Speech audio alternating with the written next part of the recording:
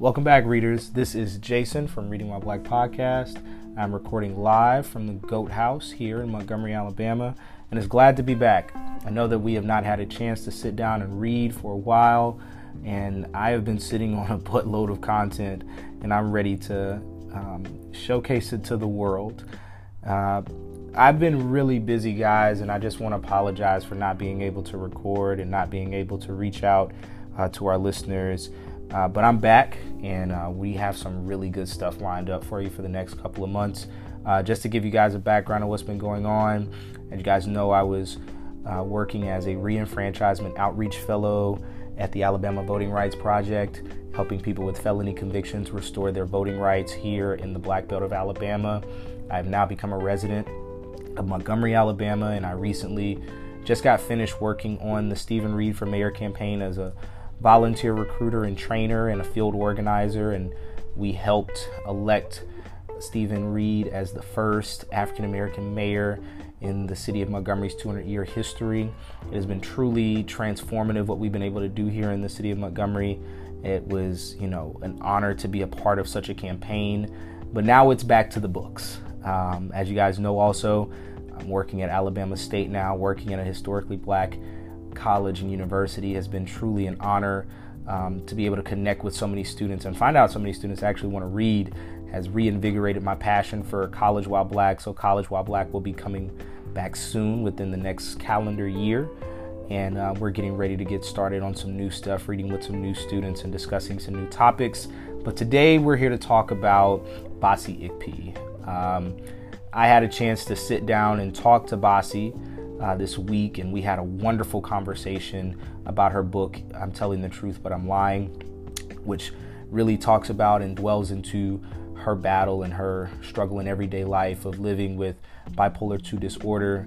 I had a chance to discuss my own mental health struggles with post-traumatic stress disorder and depression.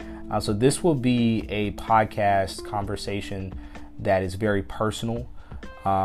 It's very intimate, talks a lot about my own personal struggles with my mental health. So before you go into listening to this, I'm very sensitive about the things that I've been through.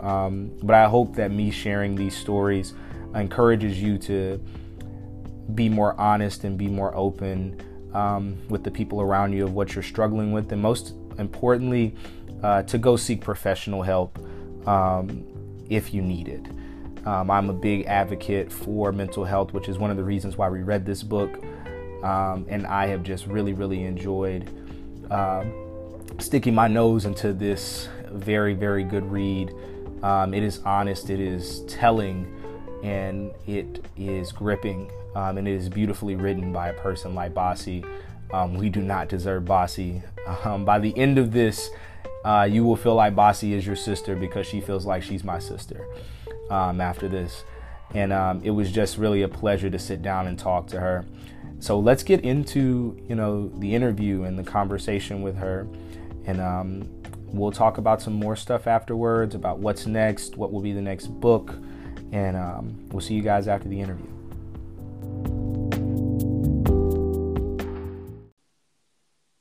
All right, welcome readers. This is Jason, and this is Reading While Black Podcast. Welcome back, ladies and gentlemen. It is so good to be back on air. I know it has been a while. I know you guys have been like, where is Jason and these books? He has not been reading. Well, I have been busy because I am an adult who has to pay bills. And being an adult is absolutely trash. But I had a chance to, I was given a book by my oldest brother, Patrick, on my birthday weekend in Atlanta, and it was this great book that I just had this wonderful time reading, and I have the pleasure of having the author of that book with us today. She is a Nigerian American writer, ex-poet, constant mental health advocate, underachieving overachiever, that's a good one, and a memoir procrastinator, and she lives in Maryland with her soccer superstar son.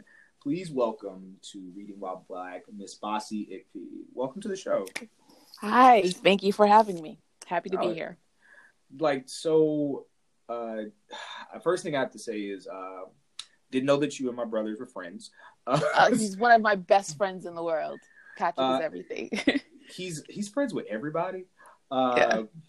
I like to say that I'm famous adjacent, because like he's growing up around Patrick, you meet these random people, and you just don't know that they famous. Like I remember one day we were sitting in a room and in post-production for Noah's Ark, and he was like, this lady walks in and she's helping us out with music, and I don't know that it's Beyonce's old manager, and I'm like, what? Wow. Or back when he was working at Edmonds Entertainment, and you saw Tracy and Babyface Edmonds when they were still married at the time. And when you're a kid, I guess when you're a kid, you don't understand these things. Like, we're years and years apart. I'm not supposed to say how many years, because he would kill me. But first of all, I am so happy that he gave me this book, because as a person who is a mental health advocate myself, and I am a person who has my own struggles with mental health, dealing with depression and post-traumatic stress disorder, this has been a revelation for me to read, because this is exactly how I feel about what I'm dealing with most of the time.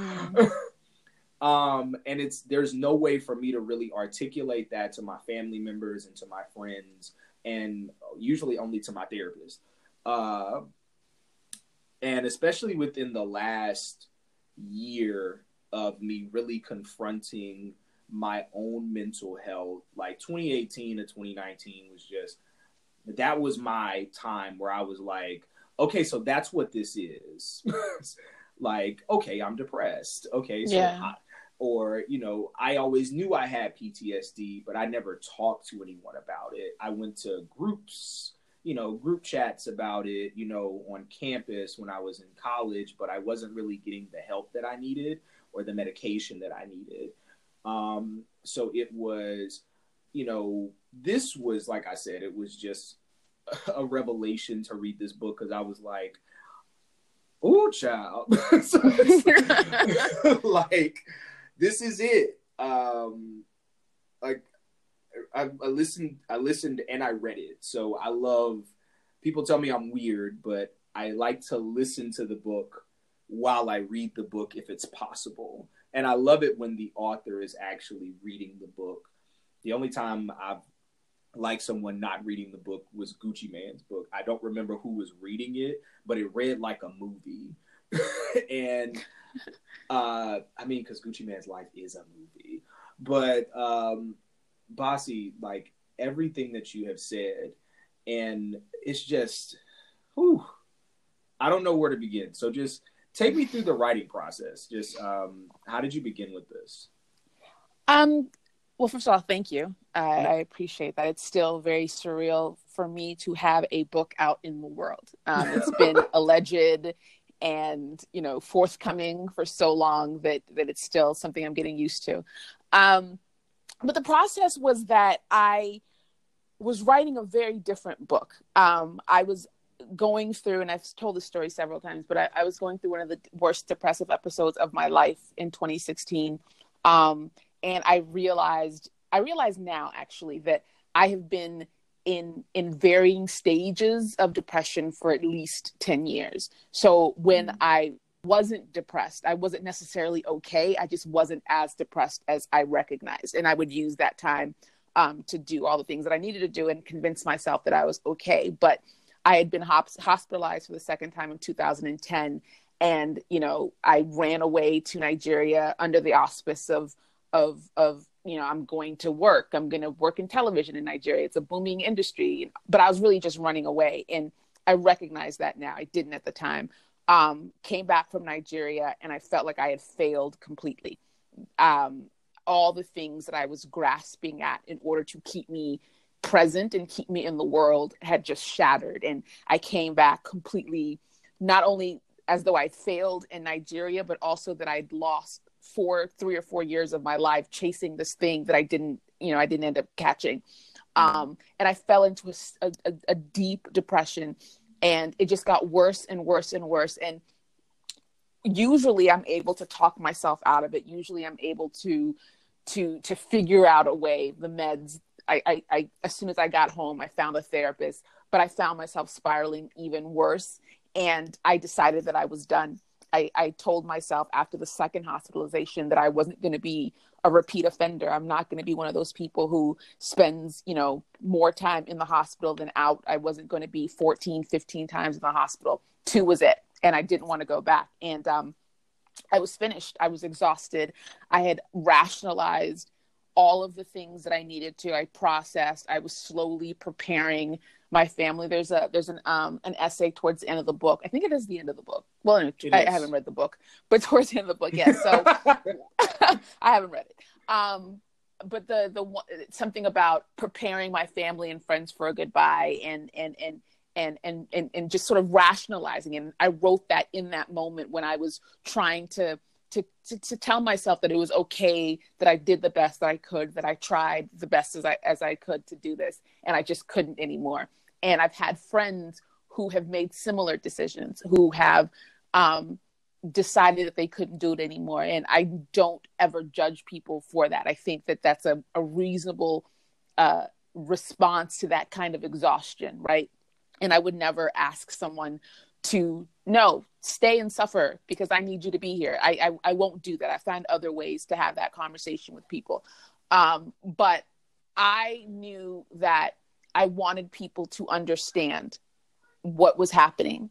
I wanted them to see how much of a struggle it has been and what happens in my mind when I say I can't sleep, when I say I couldn't eat, when I say that I can't move. I want people to know what that feels like from the inside out, so that if anything were to happen to me, there would be no questions. There wouldn't be just one note that says, I'm sorry, I can't do it. I love you, bye. I wanted it to be full, but that was something that I was doing privately. I also, as a writer, I wanted the last thing I did to be a book. But I wanted the book to because of the whole advocate label, I wanted it to be like this, I don't know what I wanted it to be now I think about it, but it was just like this inspiring shit or motivational or something. Mm-hmm. Like I couldn't do it, but you could, that kind of like dumb stuff. And I couldn't write it because I was going through the other stuff. And, right. But I didn't know if it was too much for people. You know what I mean? I didn't want to be too much for people. I didn't want to leave people feeling defeated. But I gave myself space for this journey. Okay, fine. I'll find an agent. Found one. All right. They'll sell the book. Oh crap. They sold it. All this stuff happened so quickly. I thought it'd be like months and months and months. But it all happened within like 6 weeks of me deciding to do it, finding an agent, selling the book. It happened so quickly. And during that time, the book that we sold is not the book that I wrote. And thank God, the editor that I had at Harper Perennial, Erin, who's amazing, when she saw how much I was struggling to write the book that they sold, that she bought, she said, what do you feel? What's happening with you? Like, write all that stuff down and we'll figure it out. Don't worry about punctuation. Don't worry about anything. We'll figure it out. So once she gave me that room, I kind of backed up a little bit and looked at all these things. And another thing too is like part of the struggle was that I had put so much pressure on myself. I put so much pressure on myself that I couldn't even process fully for myself what I was doing and why. I was trying to write the book and edit the book and review the book and, all at the exact same time. And I just felt completely blocked. And I went back to these other notes that I was writing to my friends and my family.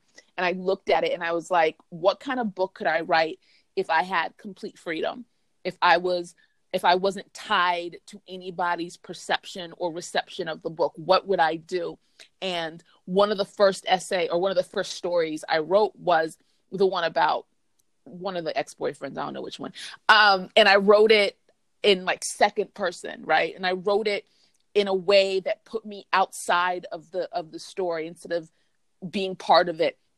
So I was able to kind of look at it from a different perspective. And once I opened that up, I started writing from different perspectives. I started giving myself permission to fall in and out of point of view, sometimes tense. Like my editor and I had like arguments about, like you said, is here, but then you said was over here. I was like, yeah, because that's the way my mind works. My mind has no sense of like when time and place is chronologically, and I need to be able to tell it that way. And she just trusted. And it's a very long answer to a short question, but once I freed myself from all the constraints that came with what I thought books were supposed to be, what I thought memoir was supposed to be, what I thought a life story was look like. Once I did that, I was able to just have this pour out of me. And, you know, it was 2016 is when we signed the contract. I'll say 2017 is when I started writing the book. But it wasn't until last August, when I just kind of looked at it and just cut things up and put things and rearranged it. And so that's what happened. Yeah. No, I mean, that's beautiful. I mean, for me, and I'm glad you have something to drink, because I just went and got some whiskey. Water. Whiskey and Red Bull.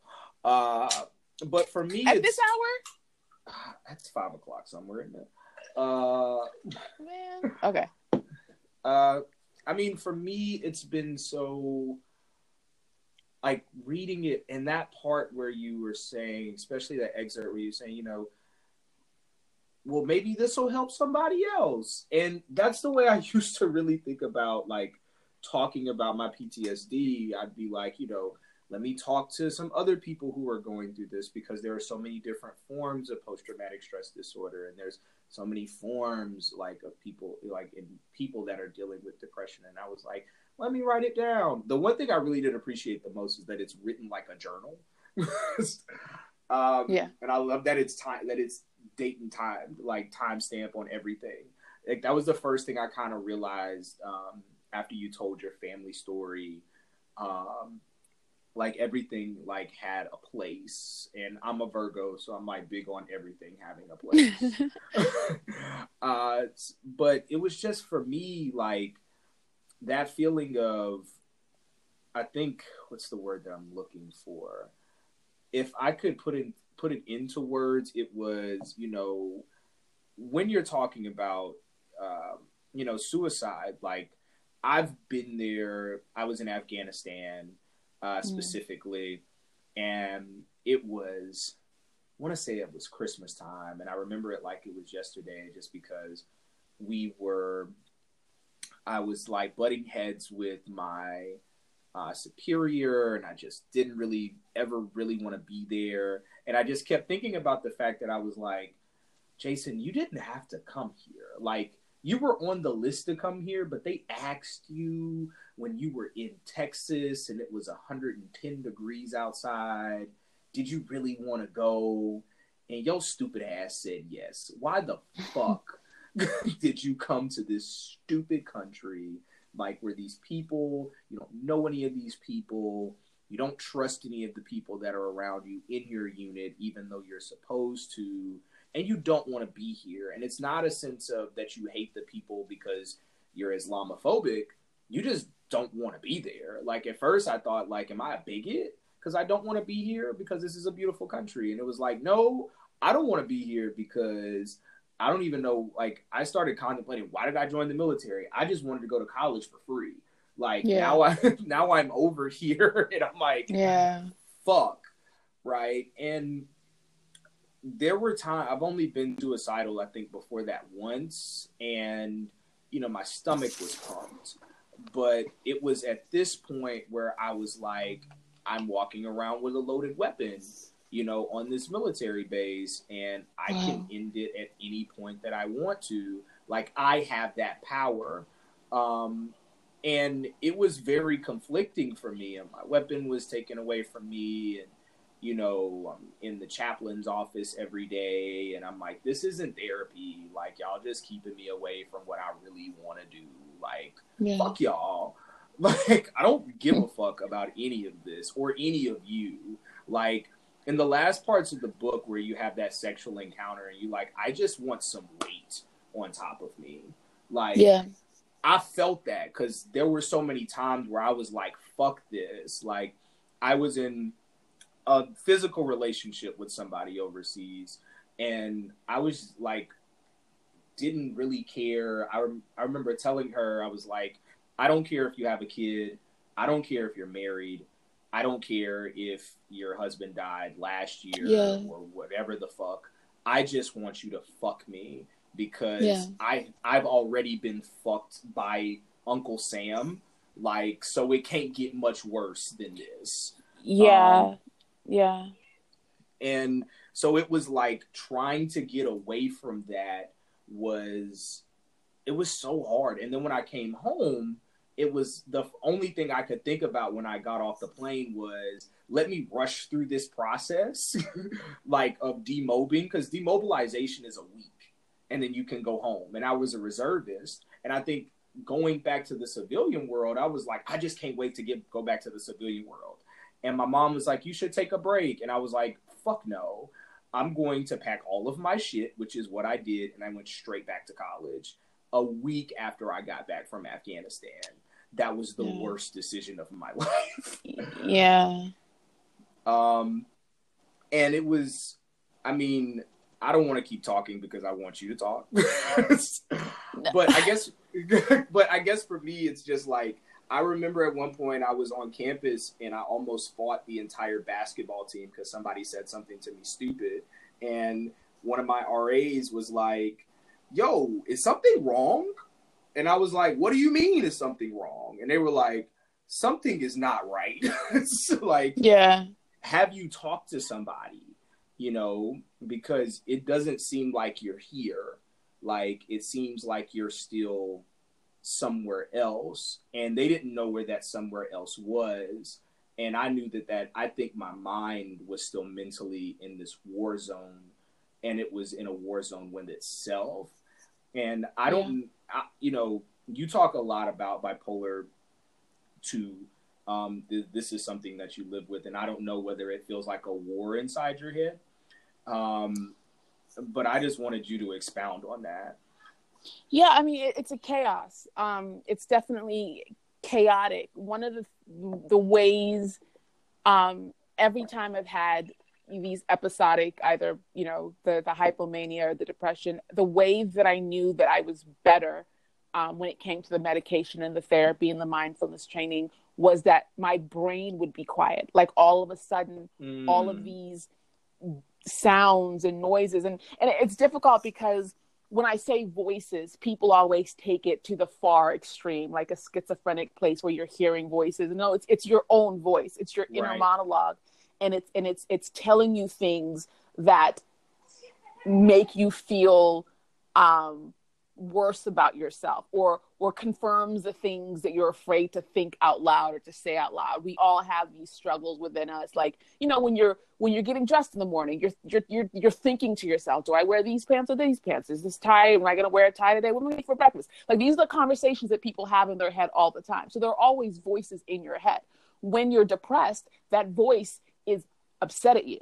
That voice is telling you not what you should wear, but how many ways you fucked up in your life. All the memories you've repressed, all the things that you said that you're now not sure whether or not someone took wrong. Now you're obsessed about it because your voice is saying, you know, 3 years ago you said that thing and she kind of looked at you, and I think that she's been upset with you ever since. And that's, you know, that's what happened. So it's a war in that. It's a battle with yourself to keep those thoughts at bay. I was fortunate in that the ways in which it manifested to me didn't really cause any outward explosion. They were all very self-contained. So internally, I was going through it, but I think that had I been more outwardly or demonstratively aggressive, depressed, all these other things, if I hadn't learned so early how to suppress it and how to keep it inside, I probably would have gotten help sooner.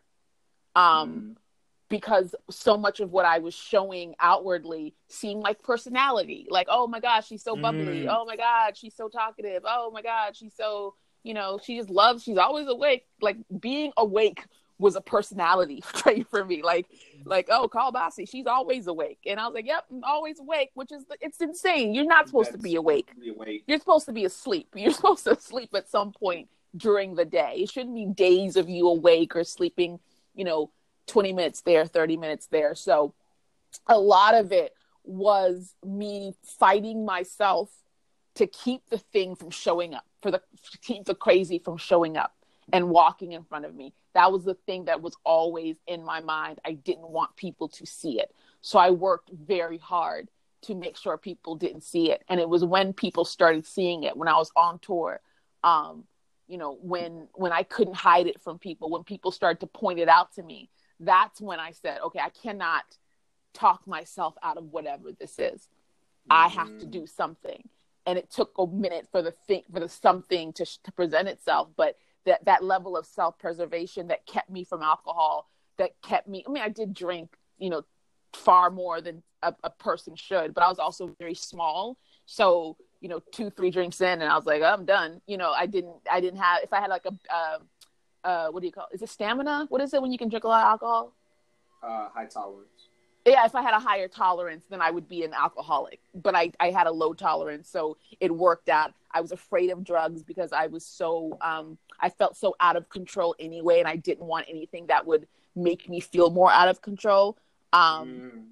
So these little tiny levels of self-preservation would show up, and I would hold on to them, saying, you could really wild out right now, but the fact that you're not means that there's a part of you that still wants to be present. And there's a part of you that knows that there's something happening with you. It just took a long time for me to actually work out what that was. Ooh, yeah, because I think, and I'm thinking about, and I identified with a lot with when you were saying, when you were on tour, because for me, like, especially I work in social justice.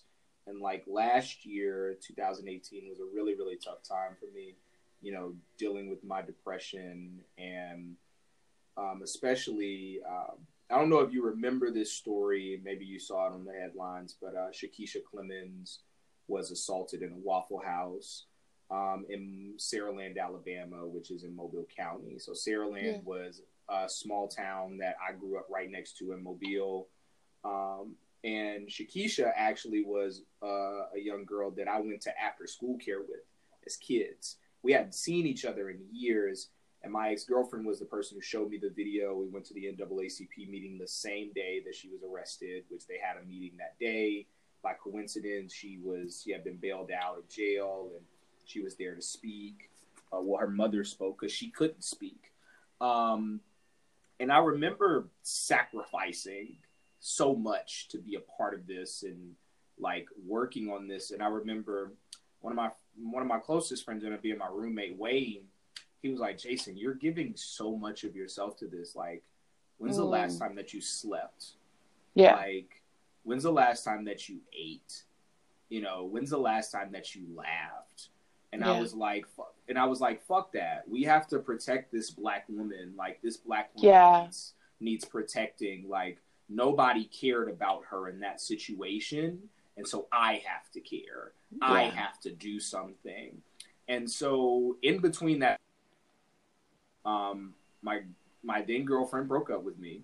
We had been together for about 2.5 years. And it was funny because I told myself, I'm going to marry this girl after I turn 28, which I would turn 28 last year, obviously. And I'm going to propose to her in November, our anniversary, and she breaks up with me the night that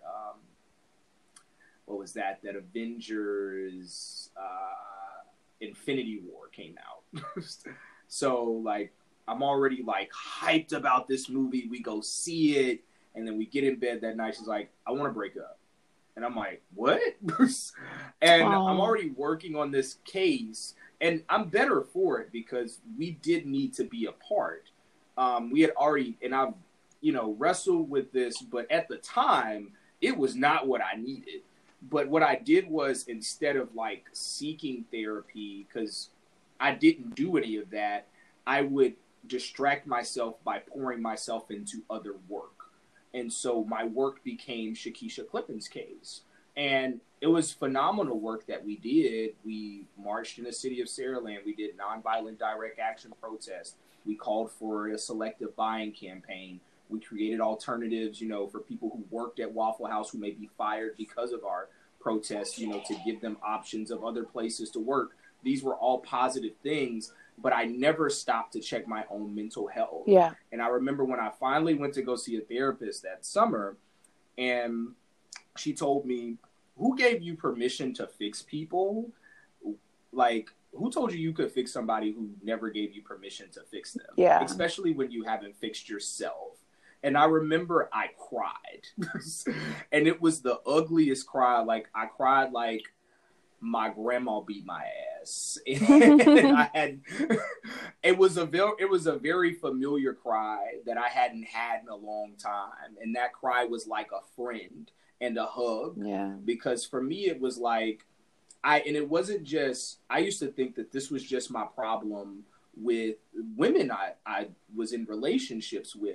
It was, these women, were not perfect and I could fix them, but really it was just me being a little manipulative. Yeah. So they could enable my bullshit. Yeah. One. Yeah. And so I could ignore it. So I could always ignore the stuff that I needed to fix. I could ignore my depression. I could ignore my PTSD. And then the moment that they would bring up any of that, in a conflict or to call me out on something, instead of me saying you're right, I would react violently because of all of this quote unquote love that I poured into them to fix them. Now it's like, how dare you? Like, and I was like, this is not me. But also I was like, maybe this is me. Like, and so it became a, what's wrong with me? Yeah. Like, and, my therapist was like, yo, you're just depressed. Like, and you're dealing with this, and like, you need to confront it and you need to call it what it is. Like, this isn't just, your PTSD, because like, look, I'm a people person that don't like people. It's something I live by. Like, people think, oh, Jason has this big following on Twitter and Jason has all of these friends and he can talk so much. And I said, I'm just really good at talking. Yeah. Yeah. I majored in strategic communications. Like, I know how to move in a room full of vultures, as Jay-Z would like to say. It's something that I purposely learned in college so I could mask my insecurities of really being an introvert. Like, in reality, when some people thought I was an extrovert. Me and Patrick are completely opposite people. But in a lot of ways, we're alike. I used to say Patrick was really introverted, but the older I got, I was like, shit, I'm kind of just as introverted. I'm just better at masking it. Yeah, I'm actually almost the exact same way. Once I got stabilized and I was talking to my therapist about a year and some change ago, and we had worked through so much and I'd gone so far past where I was in 2016, and I was like, I'm going to the store. I'm not like, there's not a lot of anxiety around that, but every time somebody asks me to hang out, I don't want to, and I feel like that's something we still need to work on. And she stopped and she was like, have you ever considered that that's your personality? You're not somebody who likes to go out. You're not somebody who likes to be. And it never crossed my mind because that was never an option. That was never an option. Yeah. I've been in the quote unquote public eye since I was 15 on Teen Summit, so I've always been able to walk into a room and all the anxiety gets masked by the fact that, like I can talk. And I'm also very, aware of other people's awkwardness. So if I see you being anxious or being awkward, my response is to fill that space so that you become more comfortable. So it's not two of us being awkward. Like, if you can't do that for me, I'm going to be the one who does it. So I always walk in with like this, this idea that if someone is nervous, especially, people get kind of, not only say starstruck, but your brother's Patrick and Polk. So you know how people are around him sometimes. and so you have to, I don't want people to feel that discomfort because it's going to make me just more uncomfortable. So I fill in that space. And for the longest time, I was like, I am not this outgoing. I'm not. I'm not. No, I prefer to be quiet and sit by myself.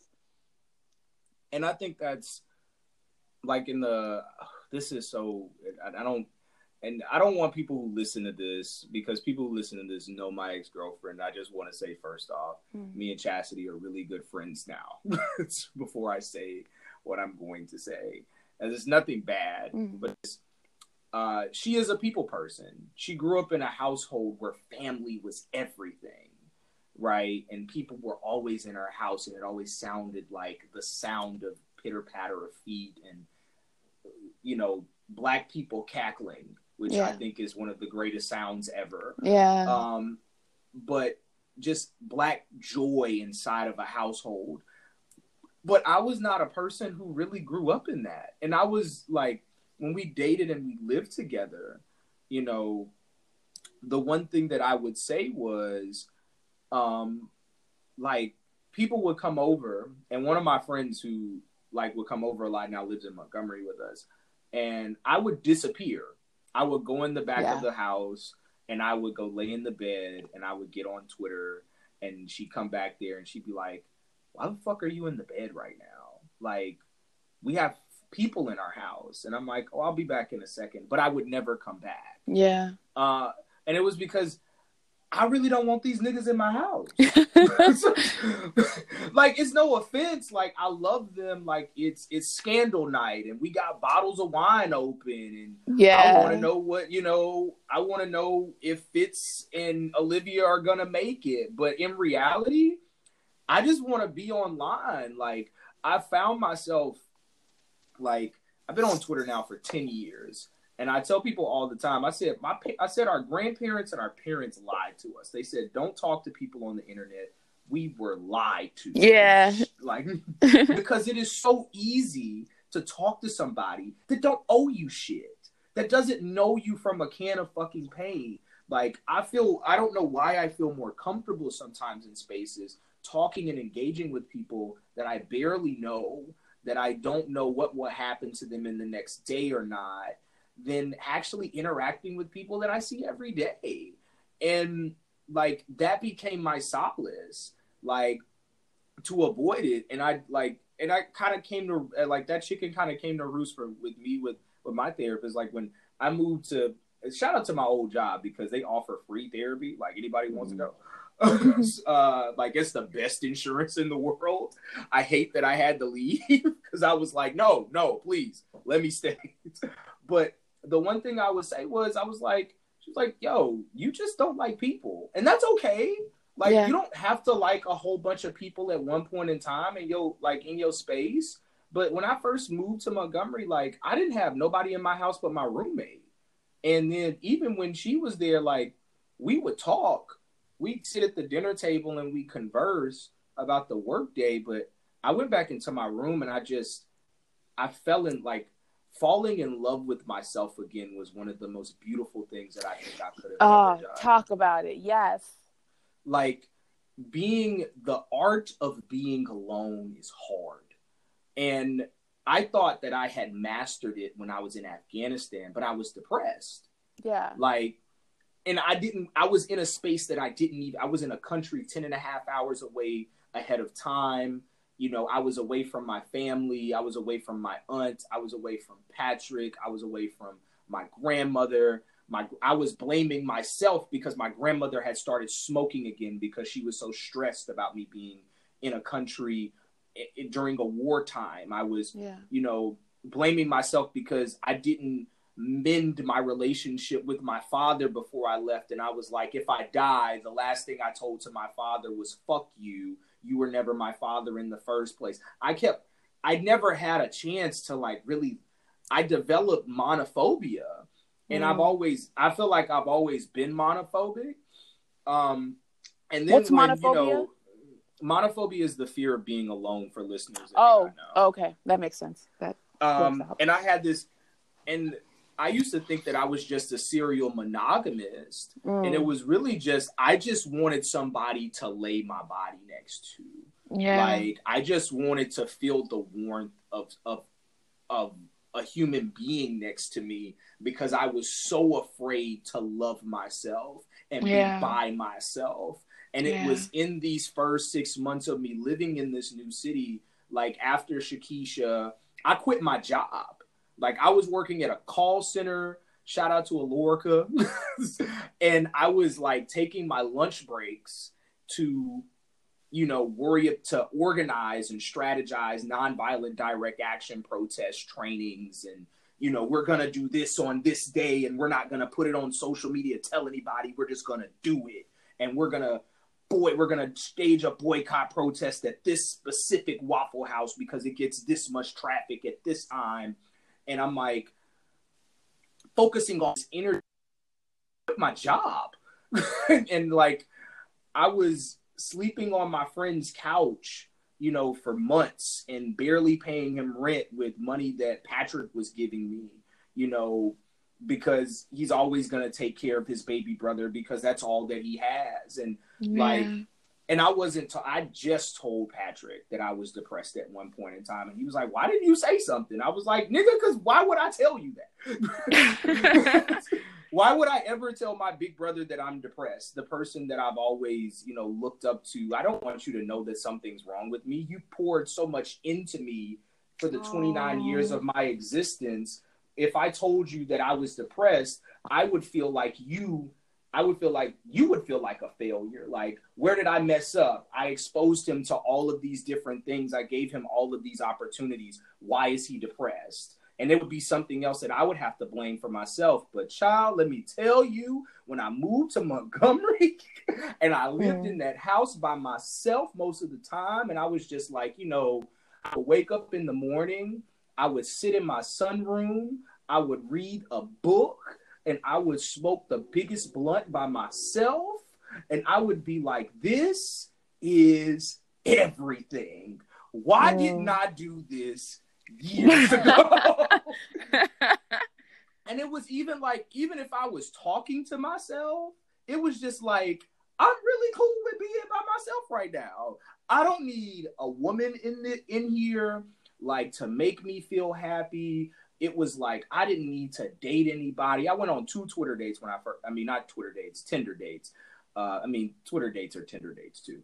But I went on like 2 Tinder dates and it didn't work out. And I was like, oh well, it's all right. I'm busy. And I didn't really want to entertain nobody anyway. But it was just like, I'm by myself and this feels great. But, oh my goodness. I could go on and on. But I would rather talk about you.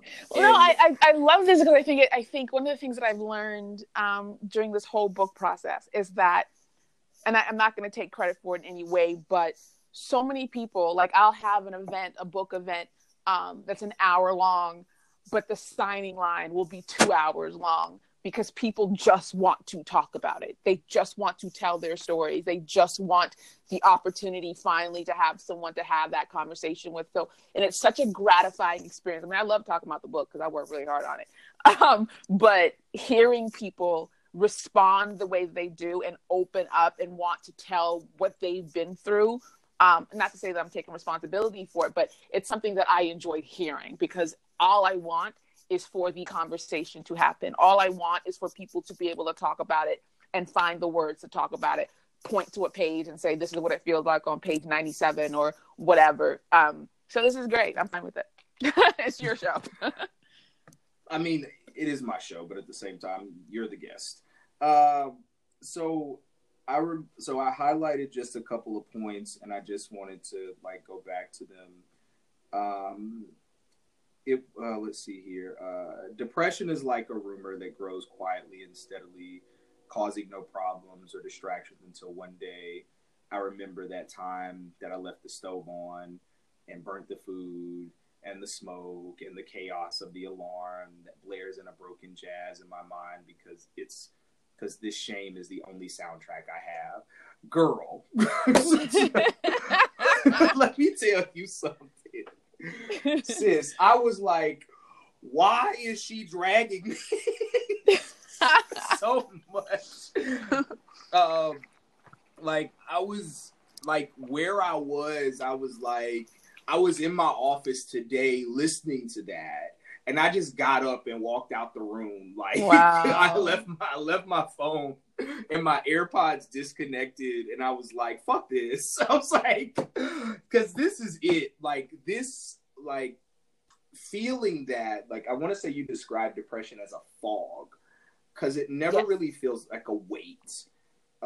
It feels like a fog, like it, and it does feel hazy, and it's like you're telling I'm happy, and it's like, are you? Yeah. Yeah. Are you sure about that? Because when people say darkness, like it's a darkness, I was like, it doesn't feel dark. It feels, feels. I can see, but everything's distorted. I can feel something on me, but it's just like this weird. Like I think in the book, I said something like a damp towel, where it's just like, is this cold or is this wet? You know, like you're not really sure how anything really feels, but you're feeling it. You're not sure what you can see, but you're seeing it.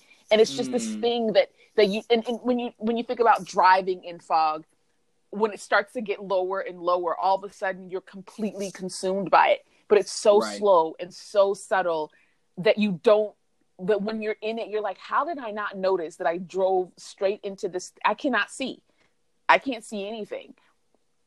Yeah. And it's like, you can't see your hands in front of you. Like, even if you put them in front of your face, and it's like, everything is a haze. And it's like, I don't know what I'm supposed to be doing, or where I'm supposed to be, or what I'm supposed to do.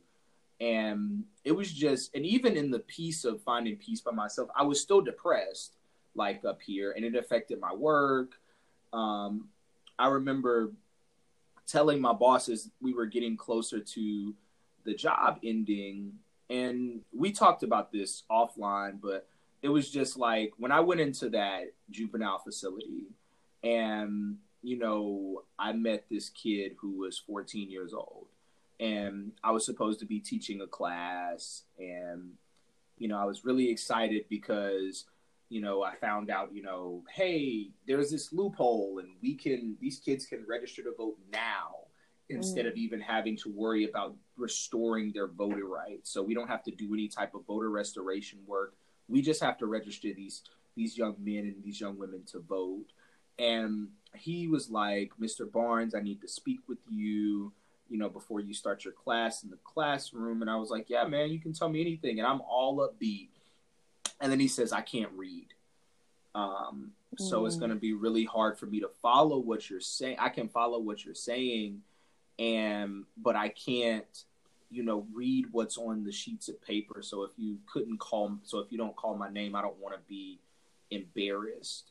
And I stopped for a minute, and the first thing I said was, I don't even give a fuck about this class anymore, because we have a criminal justice system that is dehumanizing a child. And then on top of that, we have an education system that failed this kid in the first place because he can't fucking read.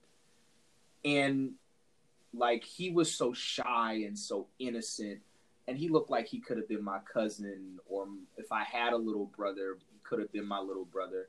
And I remember I walked out after we were done with everything. I taught the class, we registered kids to vote, and I stayed for a really long time afterwards, because I was like, I don't know when's the next time they're going to see somebody free. You know, and that word, I conflate that word is confusing for me, the term free. But I was like, I don't know when they're going to see somebody that is not in bondage, you know, that is behind bars like they are. That's not like, that is out in the world freely. You couldn't take pictures with these children because they were still incarcerated. Like the fact that the only memories that I have of them are in my brain, and that's it. Like, you know, I had to leave my phone in my car, you know, and then when I got back, I just cried. I sat in the parking lot and I didn't move, and I couldn't, you know, I couldn't crank the car, and I just screamed as loud as possible. And I was just like, what is the point of even voting when children are in cages like animals? And what am I? Like, you know, what is my depression if, you know, this child is like literally being stripped of his humanity? Like, who gives a fuck about my depression? But as you said before, I can't conflate the two, I think. Yeah. I mean, it's bad for you, you know, and I think that one of the things that I have a problem with when it comes to social media, as much as it unites us, what it does is creates this kind of hierarchy when it comes to mental health, where you can't feel upset about something that's happened to you because it's not as bad as something else. And that's just not the way emotions work. Like, you feel the way you feel. And it's not, oh, I can't feel anything because somebody else has it much worse. Like, you feel what you feel. It's just a matter of what you do with that, you know, where you prioritize it, and how you speak about it, I think. Like, that's just, like, and I think about him so often. I'm going back soon to go talk to them. And I want to, like, see him. I hope that he's out of there, but I want to see his face again so I can hug him, because I remember I hate how much. Were you allowed to touch them? Yes, absolutely. Okay. Okay. That's when, like, shout out to Mr. Gavin, who is the principal of the school. He's a graduate of Alabama State. He's a leader in the community. He's a former military serviceman, so we got along really well when we first met. And he was just really big on, like, mentorship and impactment. And the one thing, like, I just say shout out to Black women just because every single teacher that they have is a Black woman. And they were the ones that put on that symposium and that wanted they brought all of these men of different backgrounds, and then for the women, the young women who were at a rite of passage, they put on a similar thing, a similar event, and it was just so refreshing because they were like, these kids don't get nothing. You know what I'm saying? Yeah. How dare we forget about our most vulnerable? Like, I was just in the DMV. I was in DC this weekend, and I was at a policy writing class.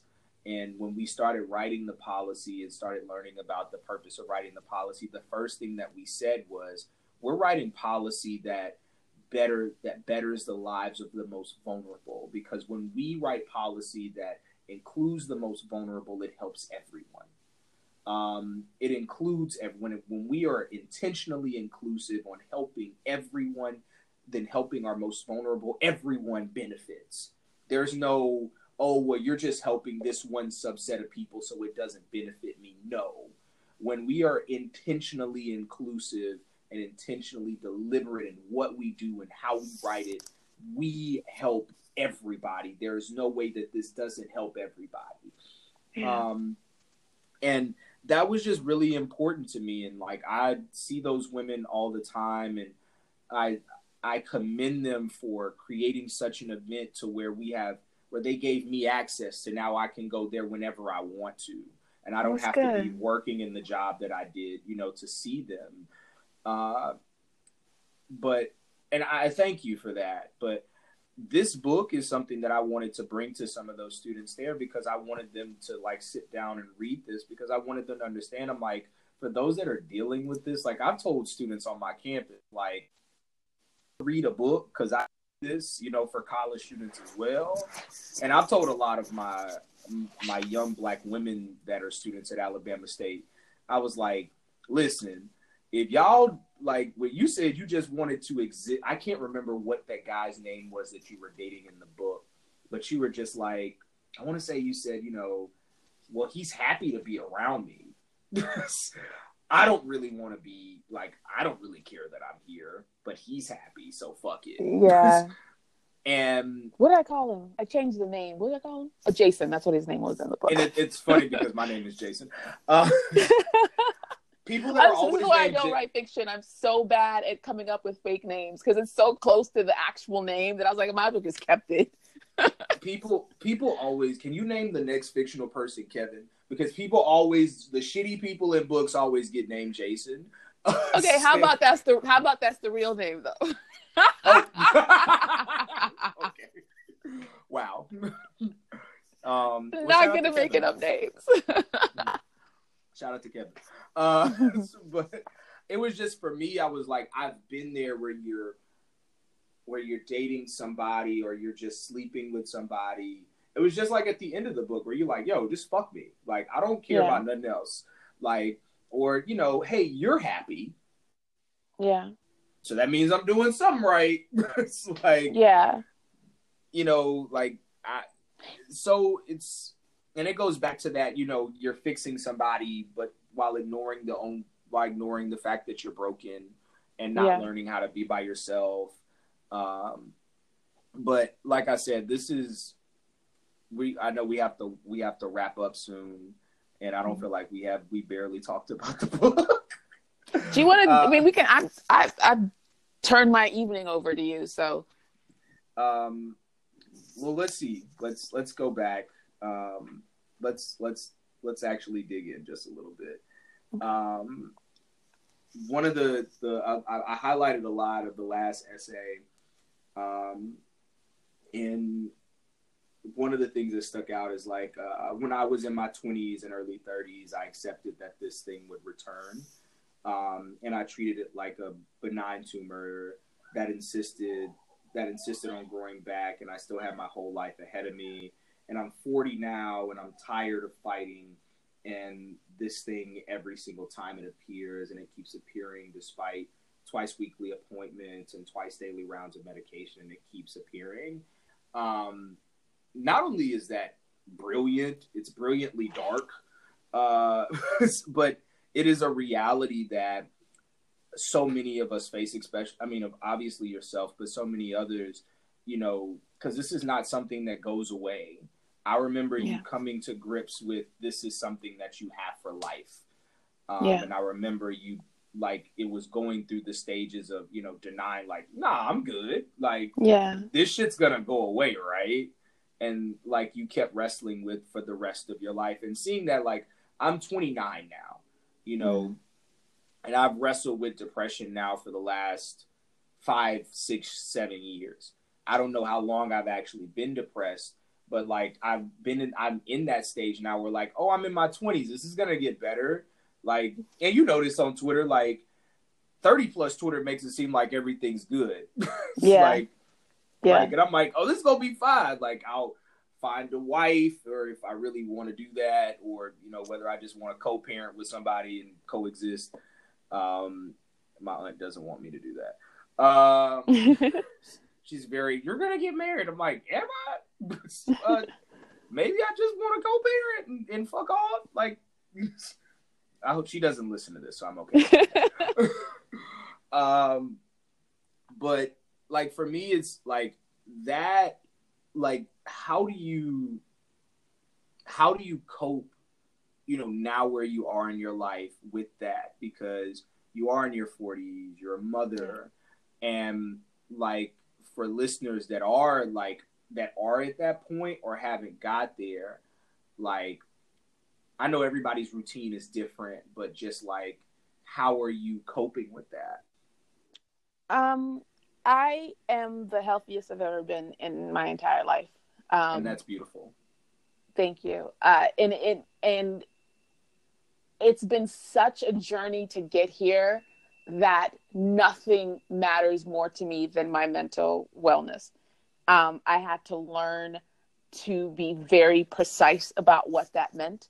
I had to unlearn so much therapy. I could not emphasize how important therapy is, as far as when you think about, if you think about your mental health as a house.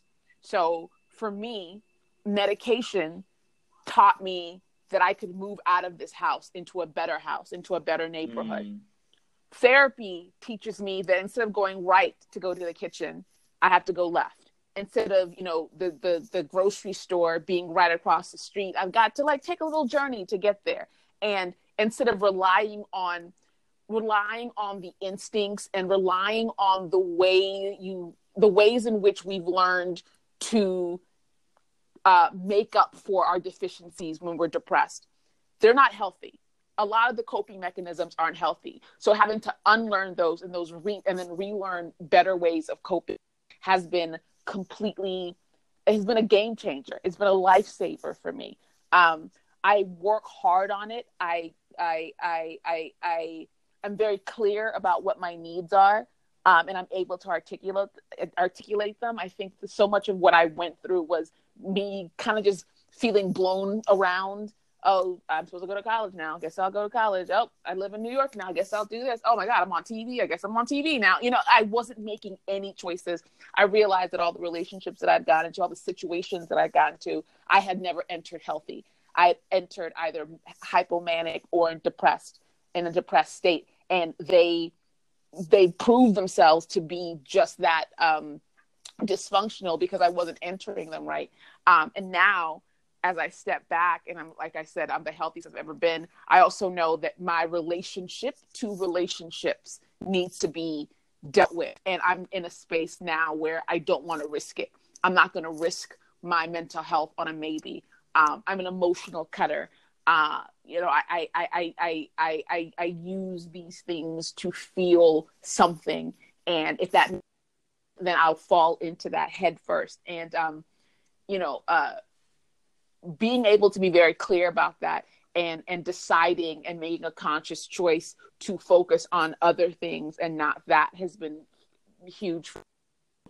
It's given me space to understand what it is I like, what it is I do, who I like, what kind of thing I like. I've crafted, I think one of the themes in the book was about normality and what normal means and realizing for so long that my idea of normal was based on so much more than what it is for me. I've crafted my own normal. Everyone says it's, we don't have a normal. There's no such thing as normal, but we have a baseline from which we operate. We have a place where this makes sense to me. This is my normal. So me creating my own normal has been the thing that has saved me and has kept me afloat for the last couple of years. That is, first of all, that's brilliant. And that's beautiful. For one, I was just talking to one of my students about not compromising. She actually stopped in my office today and told me a situation like, why do I always, do this, but, these niggas do me like that? And I'm like, well, girl, stop compromising. I said, I don't compromise shit with nobody no more. Period. Like, I was like, shout out to City Girls. But like the one thing that I tell, like, I remember saying to her, like, I was just in a situation where, I went to go see this girl and I compromised a lot of my happiness, and a lot of the things that I would not normally do, because I've been doing very well with my mental health. I hadn't, been making any like rash or stupid decisions, quote unquote, or like, taking any steps back. But in this moment, I took a step back and I made a decision that I wasn't really too proud of and ended up compromising my happiness to do it. And I was like, after I did it, I thought about it and I was like, I don't like this. And so I blocked the girl. And didn't want to talk to her anymore. Her friend called me, I guess, to make sure she was blocked. And then I texted her, I said, why did you have your friend call me? And she was like, I was just trying to see if I was blocked. And I was. And I said, yeah, I blocked you because of this. And instead, and it was in the first time, and I knew that I was taking corrective action in the mistake that I made when I compromised myself. And I explained exactly why I did what I did. And I was like, this is why I did this. And I said it was because I'm not compromising my happiness just because I wanted to get my rocks off. Or, Right. you know, like, we're grown, and I'm not going to allow anybody to gaslight me, and I'm not going to allow anybody to lie to my face, and I'm not going to allow anybody to make me shrink myself so that they can feel better about themselves. I'm not going to do that anymore. Like, I did that for, 10 years of my life of adulthood. I kept shrinking myself to make everybody else feel good. I'm tired of that. And I was like, don't take it personal. This is not and I didn't want to be like, I was like, it's fuck you, but it's not really fuck you. If that makes sense, like, but I'm not really dealing with that. Like, and I was telling my student, like, you don't have to deal with, I said, you don't owe none of these niggas shit. So, like, at all. Like, and they don't owe you anything. So stop treating them like they do, but also remember that you can go about your business at any time that you want to. Yes. And you can always mind your business and the business that that keeps you. And there's way more important things to focus on than dick. Like, fuck it. Like, for real. Like, but because you will lose your mind trying to pour yourself into somebody who has not even thought about filling up a bucket to pour into you, let alone actually make the act of pouring something into you. A couple of weeks ago, 2 weeks ago, I was in the hospital for a severe form of anemia. And the doctor, the hematologist, came to speak to me once he figured out what was going on, something called pancytopenia, something like that. But basically, my bone marrow doesn't create enough red blood cells or white blood cells. So when he was describing it, he was like, you have a bucket and it has a hole in it. And so no matter how much blood or whatever we're filling this bucket with, no matter how fast we're doing it, it's still going to leak because there's something that's not, the container isn't solid. And I was thinking about that, and then hearing you talk about it, it's like the same thing with our mental health. When we're pouring ourselves into an empty bucket, and people are pouring themselves into us, and they're doing the best that they can, and that's how codependency gets created, because they're doing the best that they can, but there's nothing they can do to ever fill up that bucket, ever. And knowing that and having that visual in my head and relating it to how it affects mental health, it's made me want to concentrate on the bucket, on fixing the bucket, much on pouring things into it. And another thing that kind of really stuck out to me was just this part of this essay, and it was like, I've been hiding, pretending this thing no longer exists, pretending I can carve a little bit of normal out of this, shape it into something more palatable, more acceptable, more readily understood, replace one word for another, and pray no one notices how purple or bruised my hands are from clenching my fist, how quickly the words tumble uncensored, how often the debit card is empty. Child. How there is a new obsession every other day. This is a need to face a blinking cursor and call it writing, or a Facebook page and call it writing, or Twitter and call it writing, or a text thread and call it socializing. But it's really about this need to own something daily, to have a place. I need to be where I will be missed if a status remains the same for 3 hours. And child, I almost wanted to like delete my Twitter account because I was like, this is it. This is social media in a nutshell right here. It's like this addiction to existing. And it's like to remind people that you're still there. And it was like, I was like, this is everything.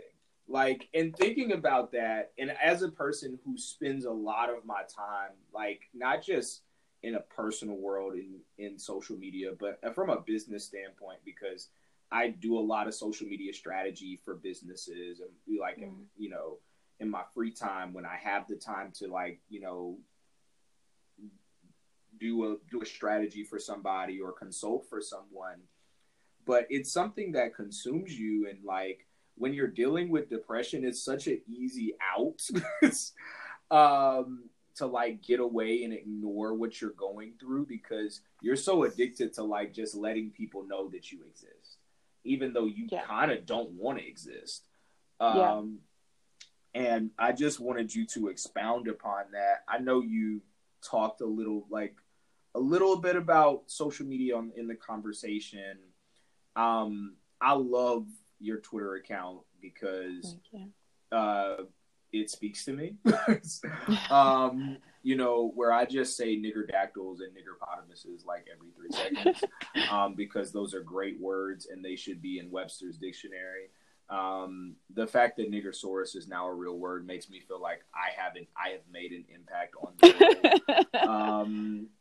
It's just me, but I just want you to expound upon that a little bit, because I think we all kind of struggle with that a little bit. It's an I think social media can be addictive. I think everything has an addiction like premise to it. Absolutely. What I will like, you can drink too much water and die. And that's what I always kind of remind people. Like, it's not Twitter's fault. Twitter is a space where you can, you know, is a space where you can get your tweets off and you know, whatever that's going through, but be mindful of, you know, how much you getting your shit off instead of not talking to a therapist about it. But I just wanted you to expound on that if you could. My relationship to social media has changed. I've been on Twitter for 10 years as well. Before that, you know, MySpace, before that, freaking Friendster. Like, every time social media has popped up. No, before that, what's it called? Stuff, like BBM, or I don't remember what they were all called, but like every time there was a thing that would allow me to showcase my personality in some way without actually putting a lot of effort into it, I was a part of that. And it's 25 years since I discovered email in college. Right. So for me, it became this place where I hid, where I was, no matter how lonely I felt, I had cultivated this community that got used to it. I almost trained them. I trained them to expect certain things. Like, if I went all day without posting, somebody's going to message me. Someone's going to, if they have my phone number, text me. Not call, just still keeping it thing. And that made me feel wanted. It made me create this virtual codependency, because people like, I really, you know, I love waking up and seeing your tweets, because I'd be tweeting all night because I couldn't sleep. You know what I mean? Because I was manic. And there's always somebody awake somewhere. I think I said that in the book. There's always somebody awake somewhere. And I got addicted to that. I got addicted to having said something that made someone halfway across the world laugh or respond. And that person, if they didn't see me at the same time, would look for me, because I was in a space where who would look for me? And I don't mean like family members who are trained to look for you, who, you know, you live in the house with them or whatever, but like feeling like there was a place for me somewhere, that I was more than whatever was going on in my head. That's what social media did for me. It gave me a space where, when I couldn't contain it anymore, I felt like I could be honest about where I was emotionally. Because when I started talking, this is going to sound like I'm taking credit for it, but I kind of. When I started talking about like mental health stuff and showing the spiral via tweets, and you could tell like where I was emotionally by how rapid the tweets were. I used to get blocked out of Twitter all the time. Remember back when you couldn't tweet too much, or you couldn't sign in anymore? I would get that all the time, and be locked out for I don't know how long. But I got used to wanting those things for me, and I was able to perform for them. And that performance is something that I've carried my entire life. I've always known how to perform for people. And now I was performing, but I was also being a little bit honest too. And as much as that helped me, and people have told me that it's helped them, but as much as it helped me, it also hurt, because I got my how I felt was dependent on how other people reacted to the things that I posted. I became reckless because I wasn't thinking, I wasn't using it in a responsible way. I got what I needed to. I learned to step back from it. I took a 10-month break last year when I was writing the book. And what I realized, it was the first time that I'd been away from Twitter for that long or social media for that long. And I realized that I had learned to think in these short bursts, and I'd learned to think and respond before thinking, because people wanted to know what you think, right? Something happened 10 minutes ago, 5 minutes ago, 2 seconds ago. People want to know your thoughts already. What do you think about this? And so I'm talking out my ass and thinking and talking at the same time. And when I took that away, when I realized that my opinions about things were much different than I thought, the way that I processed information was a lot different than it had been for a really long time, because I had given myself a chance to step back, take a breath, process, and then react. And as someone who has these, hypomanic episodes, or had in the past, where it was always do first, think about it later, I realized that it was Twitter especially was creating this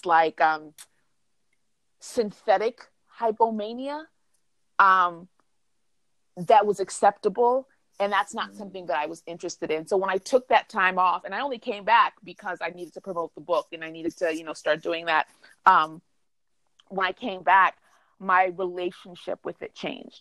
The way that I saw myself as a full person, it was no longer, it wasn't contingent on what other people thought or how much they responded to me. And then when it does get like that, I do know enough to step back and be very careful about what it is that I share. And you should know too, is you have the higher your profile gets, the more followers you get, the more people are kind of invested in you tripping up a little bit. Just to be like, you said this thing and that's not what we're saying these days. And you're like, whoa, wait a minute. I just got here. What are we not saying anymore? And there's no grace. There's no space to correct yourself. People kind of, and I noticed this again when I came back, because I was away from it for so long, but people be loud and wrong, and they have these 50 tweet thread long, and they're wrong. And somebody will say, hey, you got your fact wrong here. I'm correcting you. And either they'll attack that person or they'll just abandon it. There'll be no apology. There'll be no deleting of the mistake. And I saw that and I was like, this is so damaging, because not only are we creating these gods in these spaces, people who feel like they can't be corrected, we're also creating this culture where we're not allowed to make a mistake, apologize for it, correct our behavior, and keep going. And this is just for Twitter. This is not a larger cancel culture. I don't think cancel culture exists in the zeitgeist of the world. I don't think it exists there. But I do think there's a place on Twitter specifically where people are invested in always being right and always catching somebody being wrong. And I don't think that's healthy. It's definitely not healthy for me. I get it causes anxiety when I see people piling on somebody when they're just retweeting. And I catch myself doing that. And I always, if you'll notice, I always go back and delete it. I should not have put that person out there like that. Yeah. For me, cancel culture has been so weird for me. We've been on Twitter now the same amount of time. Mm-hmm. I came in 09. I tell people the cycle of Twitter is you join Twitter, you don't really get it, so you leave, and then you come back and you're like, this is the greatest shit ever. Yes. But the one thing I've struggled with cancel culture is I told people, I'm like, look, man, 2009, I was in the military and I didn't know shit. I was a very toxic person. I said, I didn't come in here being a person who supported feminism. I didn't understand misogyny. I struggled with calling women females. And my best friend had to cuss me out to make me get it. That I was limiting women just by their genitalia. I had to, and it's a shame that I wasn't adult enough to understand that, but she gave me enough grace for me to get it. Yeah. And she didn't have to do that. And the one thing that I've kind of come to grips was with Kanye. I tell people all the time, I'm we are. I say, guy. I had a student who's a big Kanye fan. She's 19 years old, and so the greatest artist that she's ever seen in her life in rap music has been Kanye West. Mm-hmm. And I had to come to grips with that because I had to think about it. I said, wait a minute. I was 14 when Kanye came out, maybe 14, 15 when Through the Wire came out. She was like 5 years old. You know what I'm saying? And so, like, even when I'm like, I have to remember that I have to stop being the grandpa that yells from the porch that says, get off my lawn, you know, and remember that I'm doing the same thing that, you know, baby boomers do to millennials when they think that we're all teenagers when we're really like in our 30s. And I'm like, you're talking about teenagers. You're talking about 17-year-olds. You're not talking about us. But what I realized was, what I was telling her was, I'm like, we are a consumer-based society. And I said, cancel culture works like this. If you like 2% milk and I like whole milk, but you don't like 2% milk for whatever, you don't like whole milk for whatever reason, and you say, I'm going to buy 2% milk and you're going to buy whole milk, you can look at me sideways for buying whole milk and you can have an issue with it, but I'm still going to buy the motherfucker. Yeah. Because it's my money. And it's how I want to spend my money. And if I want to spend my money on bullshit, you can side-eye me, but I'm still going to keep buying it, right? Like, I didn't listen to the new Kanye. I didn't care. Because at that point, I was like, look, this dude is clearly suffering from mental issues. Like, and he's using religion as a coping mechanism instead of probably taking medication and probably going to see his therapist instead.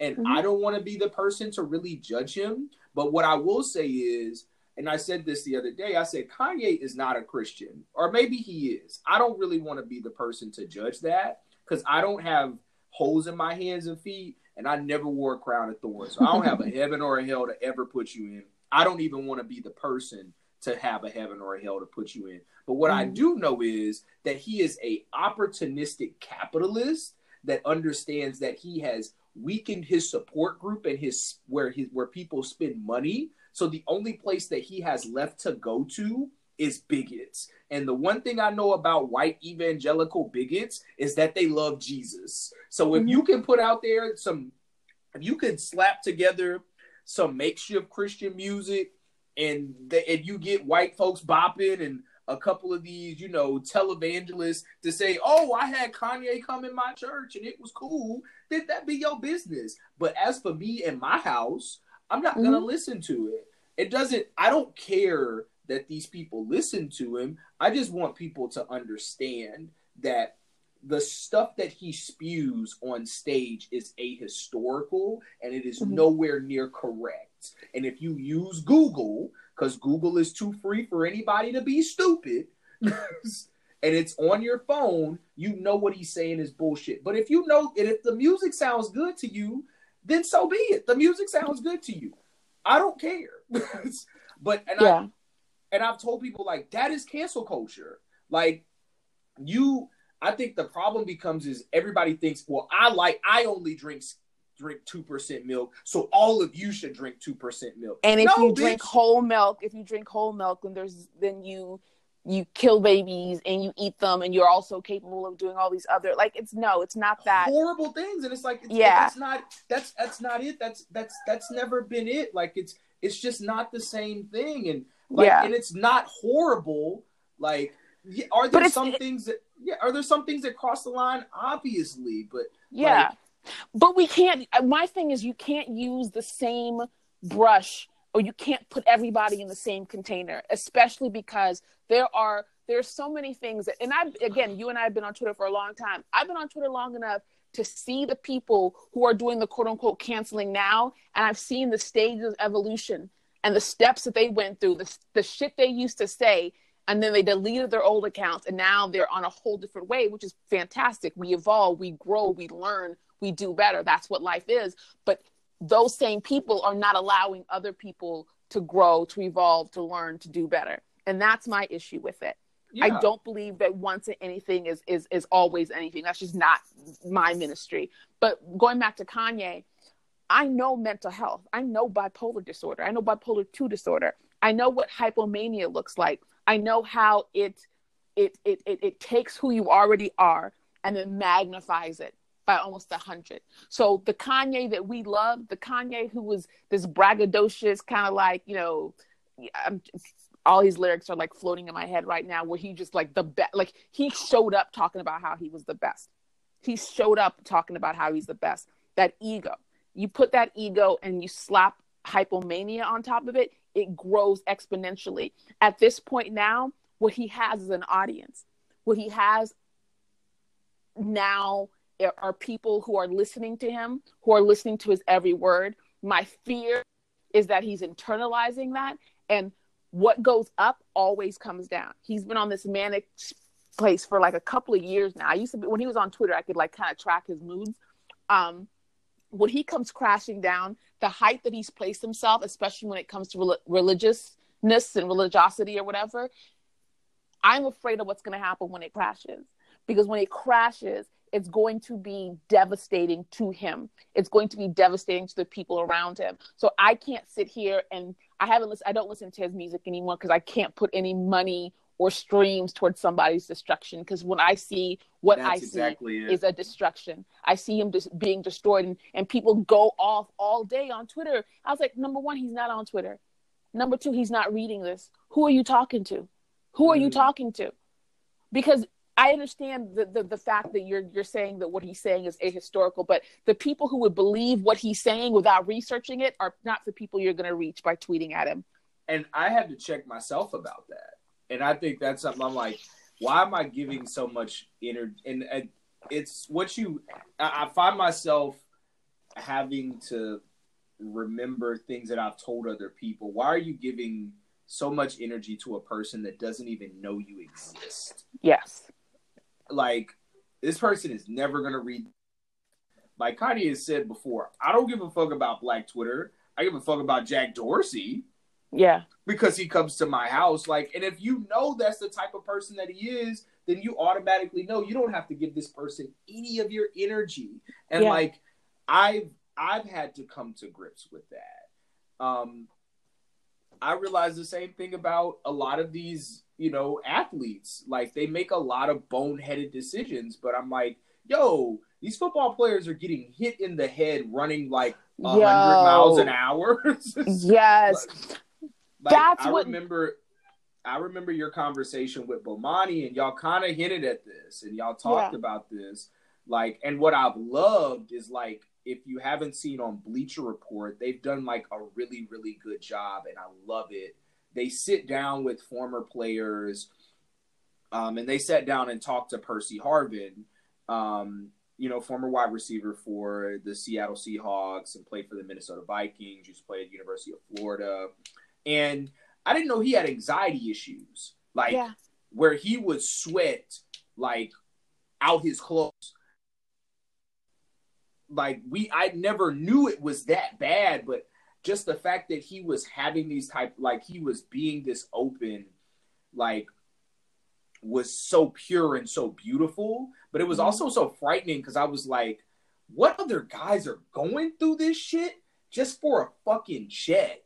Like, the lifespan of an NFL player, the career span is 5 years. So you're like really risking not only your physical health, but your mental health for a check when you're not even getting the proper sliver of a pie. That's why I tell people, I'm like, take what Kaepernick did out of it. These guys are literally like crashing into each other, like speeding cars, and they're killing themselves. And then when they get out of this game, they're depressed, they're angry, they're suicidal, they're violent against women. They don't know who to talk to, what to do. The only thing that they've known how to do is play football. It sounds very similar to being in the military. Like, a lot of guys that get out, and I tell people, like, people ask me why I got out. I said I got out, one, because Trayvon Martin was killed when I was in Afghanistan, and I saw white people act a fucking nut. Wow.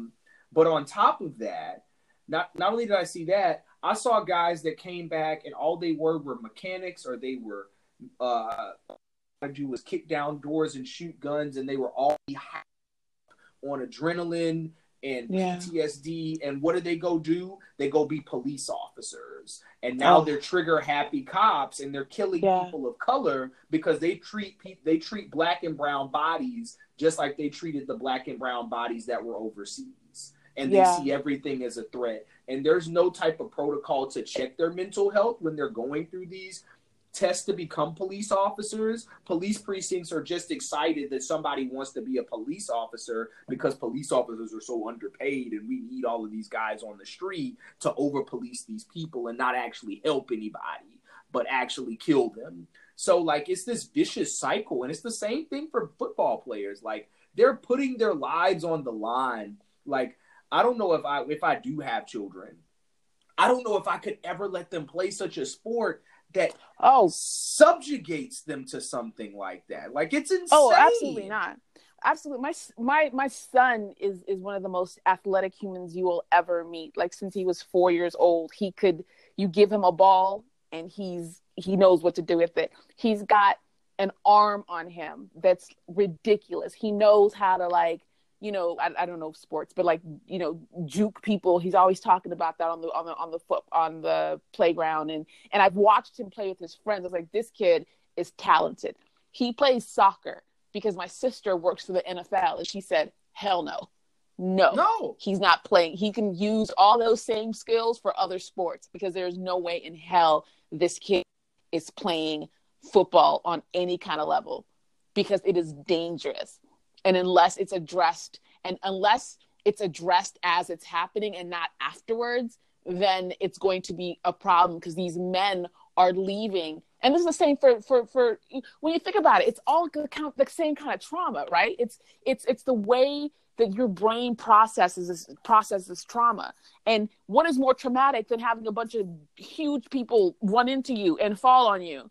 Right. Like, that's not natural. That's not normal. So your brain is trying to find a way to process something that's that traumatic, but it's also your job. And that's where it's the same thing as the military. Yeah, like, I found so much respect in Andrew Luck that was just saying, like, I don't want to do this no more. It's like, like, he would, like, I feel like Andrew Luck is a real life SpongeBob meme. He was like, all right, I'm gonna head out. I'm straight. Like, y'all got it. Like, I've made my money. Like, and I don't want to, like, have to go through therapy again and have to subject myself to rehab and, you know, having to come back and all of this other stuff just for the love of the game, because I don't love the game anymore, because I'm more focused on trying to get healthy to play the game that I love than actually play the game that I love. Yeah. And that is undeniably frustrating. Like, I'm a podcaster. If I had to work to get my voice right to podcast instead of podcasting, I wouldn't podcast anymore. If I'm constantly having to do that over and over and over again. Like, you know, and I don't sorry. No, go ahead. No, but just on that note, the reason why I stopped performing poetry is because of the anxiety. And I used to be able to barrel through the anxiety and figure it out later. Like, I would be as soon as I stepped on the stage, I would be okay for a little bit, but I started not being okay. I started having severe panic attacks, severe anxiety. I passed out on stage once, which is the greatest fear in the world. This is about 5-6 years ago, in Nigeria. And I realized that I didn't love it enough to keep putting myself through that. And then on top of that, the work I would need to do to continue wasn't worth what I was doing. I hadn't loved that in a long time. It just became my job. So I quit doing it. And people, you know, laugh and joke about, oh, once a poet, always a poet. Yeah, of course, whatever.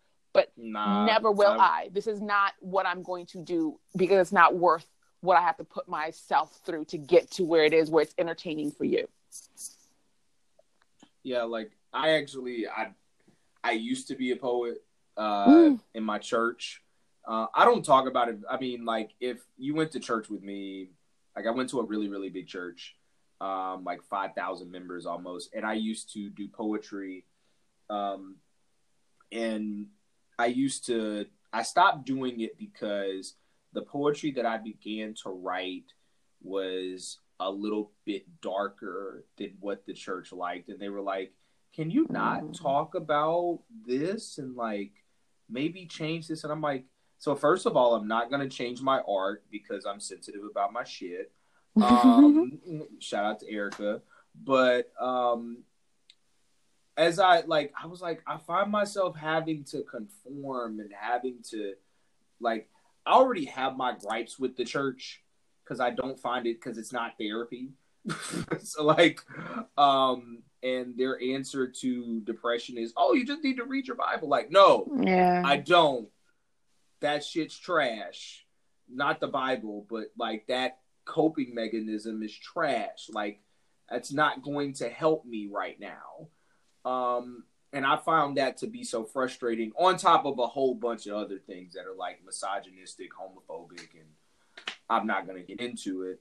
But I stopped writing a long time ago, and I was just like, I don't got to do this shit no more.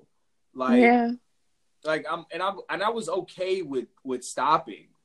And I had some friends like hit me up like, yo, Jason, like, I remember all your poetry on, you know, MySpace back in the day. It used to be really dope. And I was like, yeah, but it's not me. Like, I just don't, like, I don't find a reason as who I was. Like it was a chapter in my life where I wrote a lot and like I was really, you know, excited about it, but like I didn't like performing it, like, because I was only performing it in one type of space, and it was a very, you know, conservative lens, so I'd only be able to, you know, operate in that lens and in that space. And that's not what I wanted to do. Like, if I wanted to write this shit, I wanted to be as honest as I wanted to be.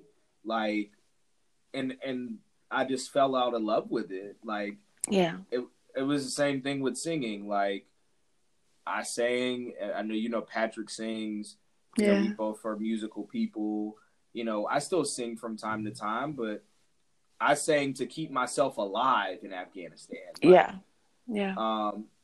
but I didn't feel the need to sing anymore because I wasn't in that war zone anymore. So I was like, I tell people, I always make a joke that I don't sing for free anymore unless I'm drunk. But it's really because, like, singing takes me back to that space of where I was. Like, of where I would only look forward to Sundays in Afghanistan because that was when I was at my happiest. It wasn't church that made me happy.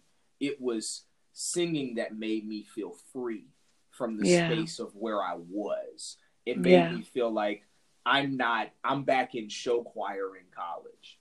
You know, I'm back in show choir in high school.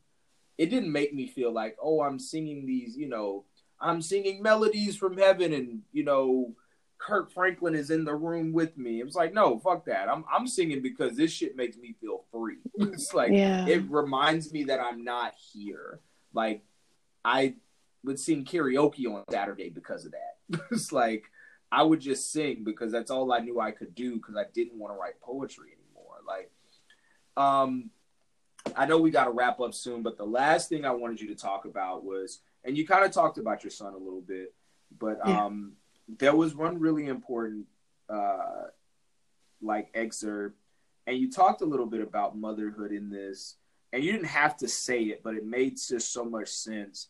And it was like, this thing ain't easy, and I don't mean to complain because life is beautiful and it's magic, and I'm blessed and I'm grateful, but this brain feels broken sometimes. This brain does this thing and takes little soap bubbles, and everyone feels this sometimes and morphs them into latex balloons, and you're the only one in this world who can't seem to lift herself out of bed in the morning, and then the balloon feels like a brick, and the brick becomes wall, and the wall is a mountain, and then you're stuck. So I'm grateful to only be a latex balloon right now, but this thing ain't easy. And before that, you talk a little bit about your son and like how you're trying to balance your mental health while being a mother. And as like, I am not a Black woman. I am a black man, so I only know the black cis hetero experience. But as a black women make so many sacrifices. And when I read that, the first thing I thought about, like and before that excerpt, you talked about, you know, your cheeks being in your knees in the hallway. And the one thing I thought about was my aunt. You know, my mother passed. You know, me and Patrick's mother passed when I was 9 months old. So I do not have the luxury of remembering her like he does. You know, he had a very much shared experience with her that I never got. But I was thankful enough to have 3 aunts that were her sisters, and they poured so much love into me. I tell people all the time, you know, Glenn taught me how to not give a fuck. Claudia taught me how to read a room. Johnny taught me what tough love was. And Johnny was one particular person that loved on me especially different because her and Lucille were so close. But one thing I never realized, I never asked myself, what does she sacrifice being a single parent? Like, what mental health did she sacrifice to put me and her son before her own troubles, you know, and the things. And I just wanted you to just expound on that, because I think for women, when they are mothers, everything becomes secondary except the child that you're raising. But when you're dealing with mental health, you have to, how do you balance that? I have to worry about myself and worry about raising this beautiful human being that I know that your son has to be this beautiful human being, because the way that he's you glow about him. He's got to be pretty fucking dope. But I just wanted you to talk about that for a few minutes, because I feel like that's necessary for any of the mothers that are listening. Well, it's tough because I have a very difficult relationship with motherhood and parenting. I didn't want kids. I was very certain about that. My son and I actually ended the book exactly where I did because I didn't want to go into it. Just because I'm very protective of him and very protective of his story and very protective of the fact that this is a person. He's his own person. He's my son in that, you know, I'm the reason he's here, but he is his own person. And I don't talk about him online much. I used to, like, 'cause he's a funny kid and very smart. And I used to like talk about it. And then when he got old enough, he was like, I don't like that people know I said something and I don't know who those people are. And I was like, word. Okay. And now I ask him, can I post this picture? Can I talk about your soccer? And he's like, yes or no, or, you know, what have you. And I think that because of the way that he came into this world, our relationship is one of mutual respect, in that I didn't ask to be here, but I'm here. And I'm like, I wasn't really expecting you, but you're here. How are we going to make this work? What kind of a parent can I be to a child that I don't really know, that I don't really understand? There's a longer story to everything, but one of the decisions I made was to come home. I was in Brooklyn. We were in Brooklyn. I realized that I could not do this. There was no way. And my pride at being this person who left school and I went to New York and I made this life for myself and all these different things, that had to go out the window, because there was this other person that I knew that I was not capable of taking care of on my own. And that's what saved us. And that's what allowed him to become the person that he is, because I made sure, like, I'm alive, but I made sure that he has my sister who he talks to regularly, who is the parent, quote unquote, who bakes the cookies and sends the treats and buys the fancy soccer cleats. And I have my 2 brothers who live literally 10 minutes away, who will hop in the car and drive over here at a moment's notice, who make sure that they're at every single soccer game and every single, practice and all these things and are able to talk to him. He has my father, who is one of the kindest human beings you've ever met in your life. And when I see my son, when I see him, I see all the things and all the elements that made him. And I know that if it was just me and him, I would see all the ways that I failed him, as opposed to who he is as a person. So it's very important for me. Like even now, like I'm in a position now much better, you know, in a year, I'll be in a position where we can move. And he's like, we need to live where grandpa can walk to us. And I'm like, oh word, I got to find a place in this neighborhood. I can't move to Chicago like I want. I can't move back to Brooklyn. I got to be here. But like, that's the compromise. That's the person that he is. I also, I think you get the child that you need in certain ways, because this is also someone who, when he was 5 years old when Trayvon Martin was killed. And I remember him being in the kitchen, in the little breakfast area, and the television room is like right there, and he's watching it. And I saw him like tense up, and then I saw him start to shake just a little bit. And I'm looking at him, and I'm looking at what he's watching, and I carried him out of the room, and he's asking me, he was like, what about my jacket? Can I not wear my jacket anymore? He's 5. And I was like, what are you talking about? He's like, it has a hood. I can't wear my hood anymore. And I was like, okay.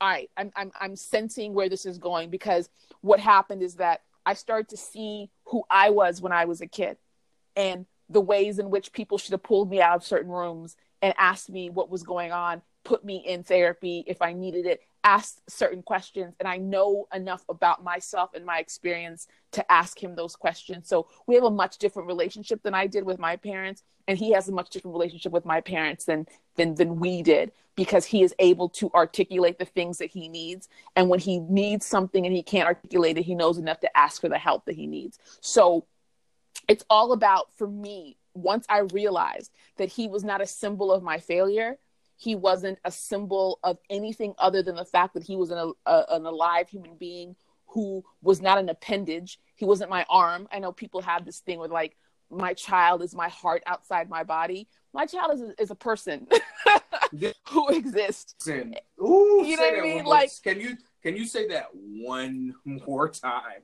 Because I don't know what I said.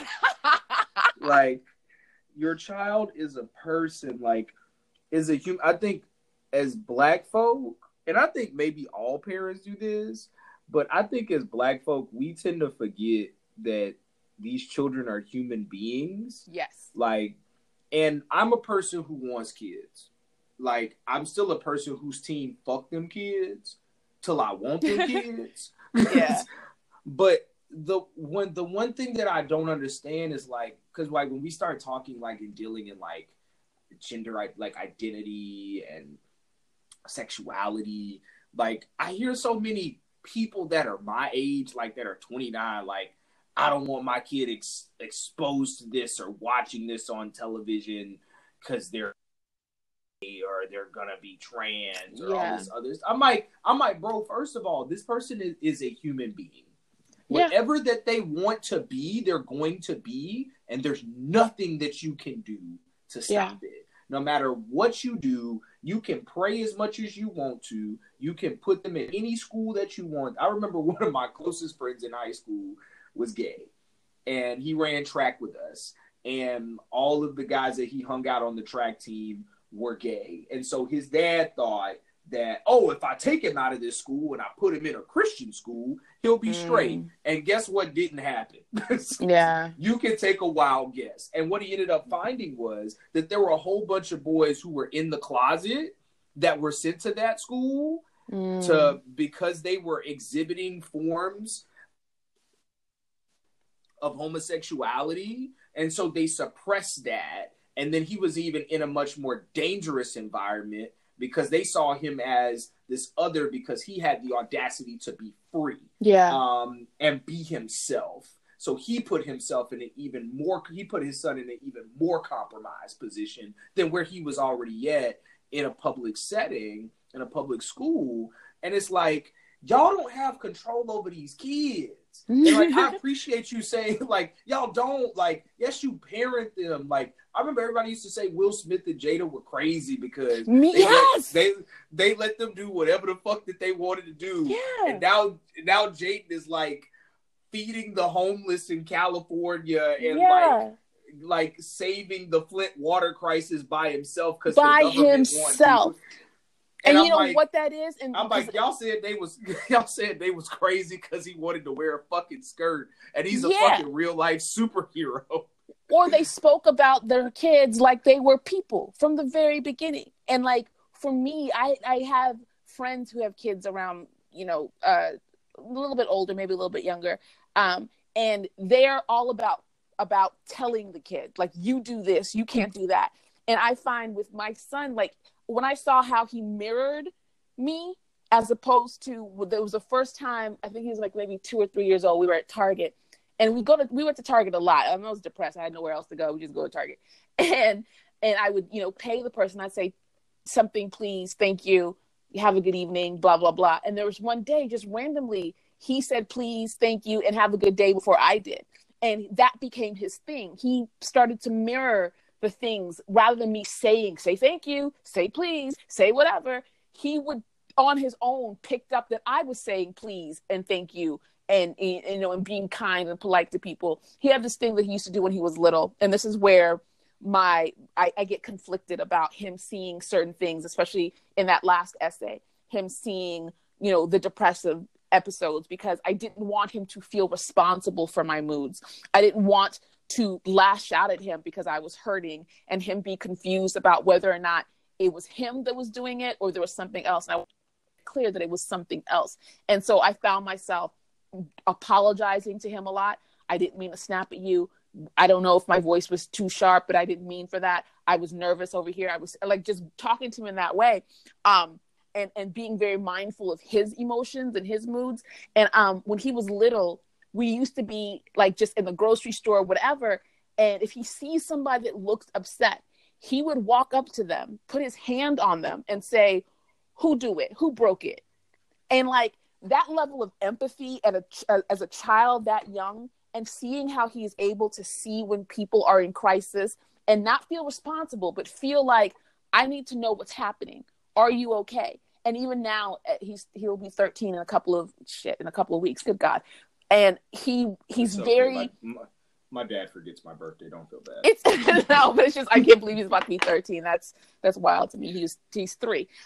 You made a human being, bro. Like, and I don't think people get that. Like, I don't. That's why. A human being who was out here doing shit on his own. Like, that's the thing. Like, I always felt like I was this huge representation of my parents. And I remember not wanting to be a single parent ever, because that's just not part of our conversation in this house. The same way dropping out of college isn't part of the conversation, but I did that too. But I felt this like shame that I was putting on him, like putting all this shame on him about choices that I made. I was like, this is not this kid's problem. He's not going to walk around here thinking he's missing out on something because I made a decision. And too many people, and I hate it when especially single mothers say, oh, that's my little man, or that he's the head of the household. He's 3.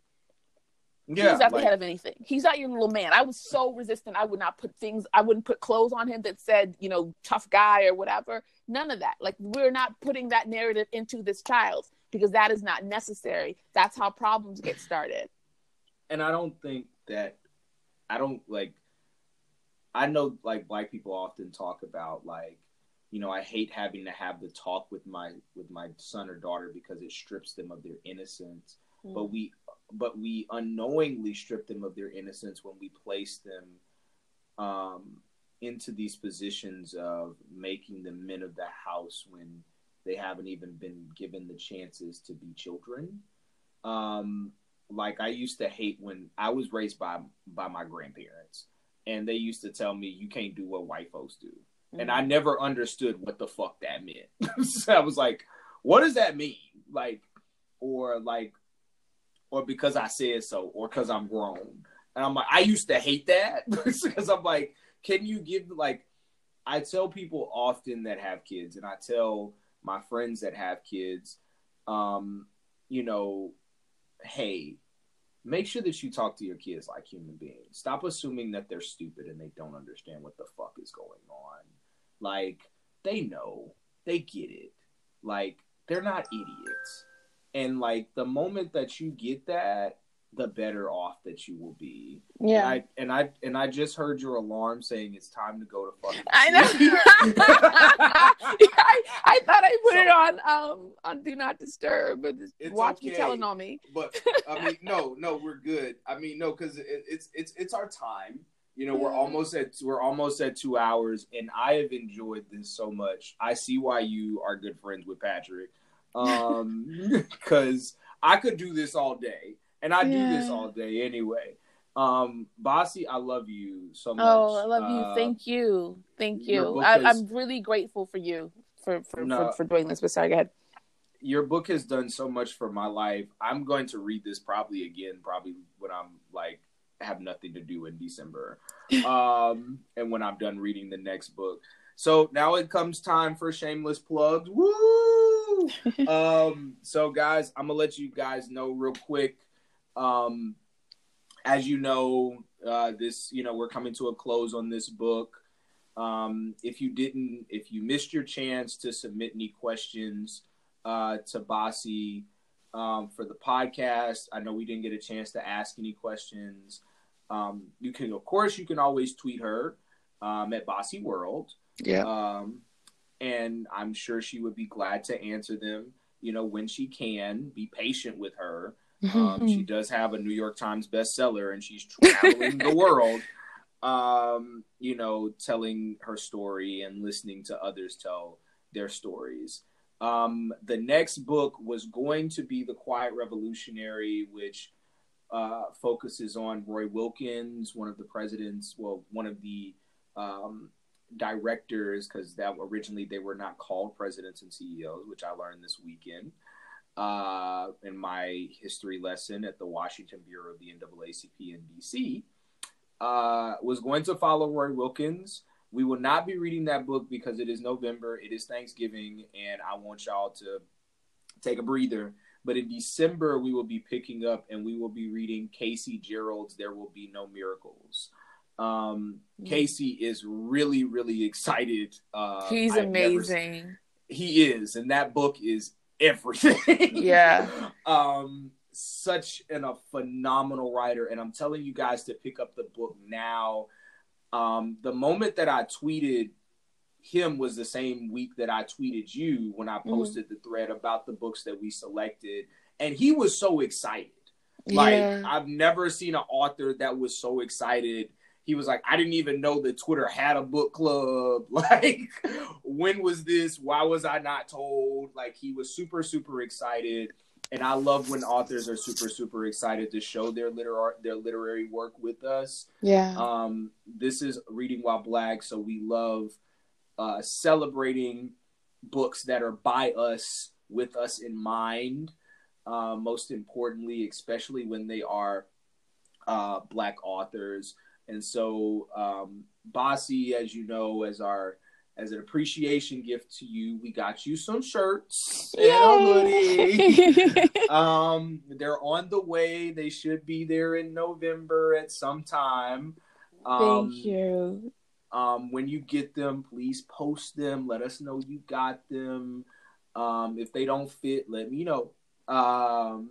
So I can cuss out Teespring and be like, y'all not getting my shit right. Also, we're coming up on our 3-year anniversary, guys. And in our 3-year anniversary starting next year, we're going to be cranking out a lot more books. As you guys know, with me now working at Alabama State, we can now do College While Black permanently. I have been talking to the basketball team as well as the football team about reading books. We may be reading $40 Million Slave. We may be reading some Jason Reynolds as well. There's a couple of different things. I love Jason. I've been trying to get in touch with him. If you can text him, just be like, look, there's this guy with this book club. When we get off, I'll send you his assistant's email. Thank you, because we read one of his books actually like 2 years ago. Yeah. And we tried to get in touch with him, but we just were unable to connect with him. We tweeted him like crazy. Guys, like I said, we want this. My dream is for all 6,000 of you, 6,000 plus of you to read with us. I know that is impossible. Remember to buy the merch. You know, every shirt that you buy, we pour that right back into the book club. We buy books for people who cannot afford to buy them. Remember to buy your books at a local bookstore. Do not buy your books at Amazon, because it is a $1 billion conglomerate. I mean, but still support these Black artists these Black authors where you can. So if you got to buy from there, I get it. But if you can go to your local bookstore, your local Black bookstore, please do it. Bossy, shameless plug time. What you got? All I got is this book. Buy my book. Tell your friends to buy it. I've been out of commission for 2 weeks, so I haven't been able to like hit the road like I wanted to. So make me feel better, buy my book. Have the conversation. I hope that it motivates people to make that phone call, to talk to somebody. All I really want is for people to see themselves and to see that there's a way and a path to getting better and figuring out what better looks like for you and walking towards that. So that's all I really want. Hopefully somebody will buy it and it'll be on your TV in 2 or 3 years. But for now, just buy the book. And thank you for having me. This is amazing. No, I really appreciate it, boss. And whenever you write another book, you are always welcome in this space. Thank you. You know, this is an open space. If you just want to kick it, shoot, bring me to Alabama State. No, like for real, do this live. On some real, like honestly, I would love to read this book with some students. So what I'm going to do, I make a promise. I work next door to the counseling department, and I'm really close friends with the director of the counseling department. Shout out to Chris Johns. If that is the most compassionate Black man that I've ever seen. We have lost 3 students at Alabama State to gun violence, 1 to suicide, 2 that were shot in senseless gun violence. And I just have to say that Mr. Johns and his team in that counseling department didn't just open their doors because somebody got murdered, but they opened their doors before that, and they have just done amazing work. I actually had a student today that was like, I want to change my major, but I suck at math. Mm-hmm. And I was like, he was a freshman, and I was like, dude, you're not even taking your core classes yet. But here's the thing. I want you to go talk to a professor that teaches in that major. I want you to talk to a student that's majoring in that's right now an upperclassman. And then I want you to go talk to a counselor, because your mental health and whether you can handle that type of major, if you can't handle math in that type of coursework, and if it's going to affect your mental health, then you need to talk to somebody about that going forward. As a person who works in career services, I am really big on talking about mental health in my office, and I love digging up Mr. Johns, because the work that Mr. Johns and his team does is invaluable. And I have seen transformative work happen in young Black men and young Black women's lives by going into that department. Counseling is free on your college campus, ladies and gentlemen. Use it, because look, therapists are fucking expensive, and insurance can only pay so much. All right, guys, sorry we got disconnected, but we're back. But just what we were saying, I'm going to make sure that I connect you with, I'm going to talk to Mr. Johns about this book, give him a copy, tell him to read it, and see if we can, get some copies in the bookstore, because we sell a lot of Black authors in the bookstore currently. Ta-Nehisi Coates, The Water Dancer, is currently in the bookstore right now. And I had a chance to buy it because it was 30% off, and it just came out, and I was like, yeah, I'm gonna buy it. So I'm gonna make sure that we can get that inside the bookstore and see if we can do something around any of our psych majors, any of our I want to say, well, what's the word I'm thinking of? Not child protective services. I cannot remember. Not counseling majors. Jesus, I can't remember what those people are called. Just got the psych majors. Not psych majors and social services. I can't remember. Social work majors. I think it would be important for social work majors to read this as well, just because the work that they kind of deal in, they deal with a lot of people with trauma. I actually have a friend that's getting her master's in social work right now at Clark Atlanta University, and she's finding herself interacting with a lot of people when she's interning in spaces that deal with mental health. And she's a Black queer woman that deals with mental health as well, with her own personal battles and struggles. And I feel like this book is like necessary. It is important as the 1619 Project right now that's, getting a lot of love. Yeah. I mean, I'm bigging you up right now. I mean, because you deserve all the gas, no breaks. So no breaks. No breaks. But no, like seriously, if I can work it out, I will talk to Mr. Johns in this coming semester, and then hopefully in the spring, let's see if we can bring it to Alabama State, because I think this would be great to have a bunch of students there, and then we can have a podcast where we can talk about it and bring it back, and it'd be College While Black. And we circle it back, and I think it would be great. I think people, this is, like I said, this is a necessary read for anybody. Doesn't matter whether you've ever confronted your mental health issues, whether you're confronting them right now, whether you've ever had a question about it. It's something that you need to read. And I hope also that it helps people understand the folks in their lives that they've dismissed or thrown away because of their mental health, and not understanding just how complicated these things present. So that's my major hope, that people start talking to each other a bit more about it. Absolutely. Well, once again, Boss, I love you so much. I love you. Thank you. You're like my little brother now, because Patrick's my big brother. Yeah, look, Patrick's everybody's big brother because he's old as shit. I'm gonna tell him you said that. He's gonna hear this and he's gonna be like, "You're not supposed to call me old," and he's probably gonna fight me now. Probably can't stay in Atlanta anymore. I'm not revealing his age, but it's okay. No, Patrick, I love you. This interview and reading this book would not be possible without Patrick, the first supporter, the first celebrity supporter of the book club, outside of the countless others, Jamila Lamu, April Rain, Dr. Michael Eric Dyson. I can go all the way down the line. Thank you to my A1 Day Ones that supported us, almost 3 years ago when we started this thing and we had no idea what the fuck we were doing. Thank you so much. And you will be hearing from me soon. I'm going to put out those interviews we did at NAACP convention back in Detroit, so you guys can hear those as well.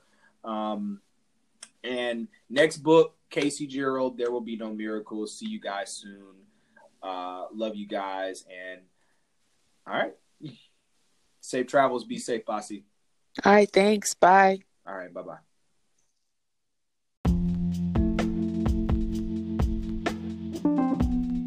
All right, ladies and gentlemen, that concludes this episode of Reading While Black. Thank you guys for tuning in. Like I said, I know that it's been a while, but it's really great to get some content out there.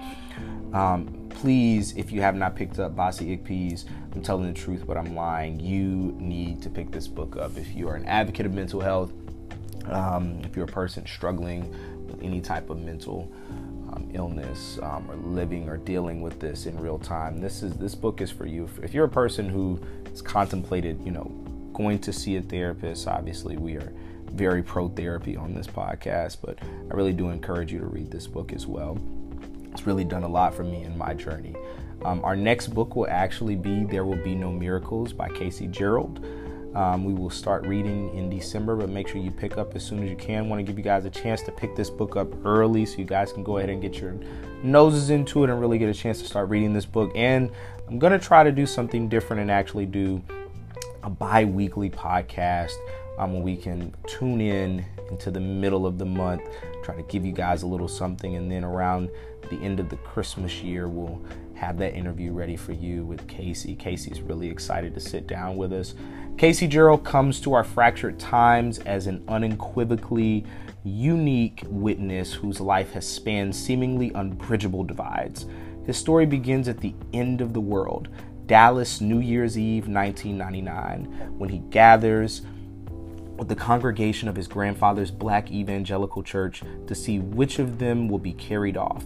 His beautiful, fragile mother disappears frequently and mysteriously for a brief idyll. He and his sister live like boxcar children on her disability checks.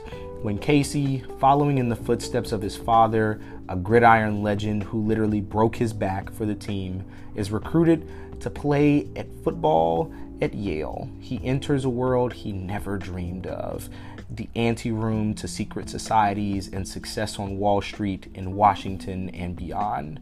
But even as he attains the inner sanctums of power, Casey sees the world crushes those who live at its margins. He sees how the elite perpetuate the salvation stories that keep others from rising. And he sees most painfully how his own ascension is part of the scheme. There Will Be No Miracles Here has the arc of a classic rags to riches tale, but it stands the American dream narrative on its head. If you live as we are is destroying us, it asks, how would it mean to truly live? Intense, insanitory, shot through the sly humor and quiet fury. There Will Be No Miracles Here inspires us to question and even shatter and reimagine our most cherished myths. So guys, make sure that you guys pick this book up. I'm really, really excited to read this. Casey is one of my favorite Twitter follows as well. And also, speaking of Twitter follows, make sure that you follow us at @ReadingWhileBeOK. That's also on Instagram. That is @ReadingWhileBeOK. You can also follow me at Dr. TGIF. That's DRTGIF. I'll be putting out more information about the next upcoming book. As always, remember to shop at your local bookstore and support them where you can. Make sure that you guys pick up Casey's book as soon as possible, and we will tune in to you next time. Please come listen to us and listen to any old stuff. And you guys got any book suggestions, please put them in the DMs or put them in the mentions, and we'll be back with you soon. All right.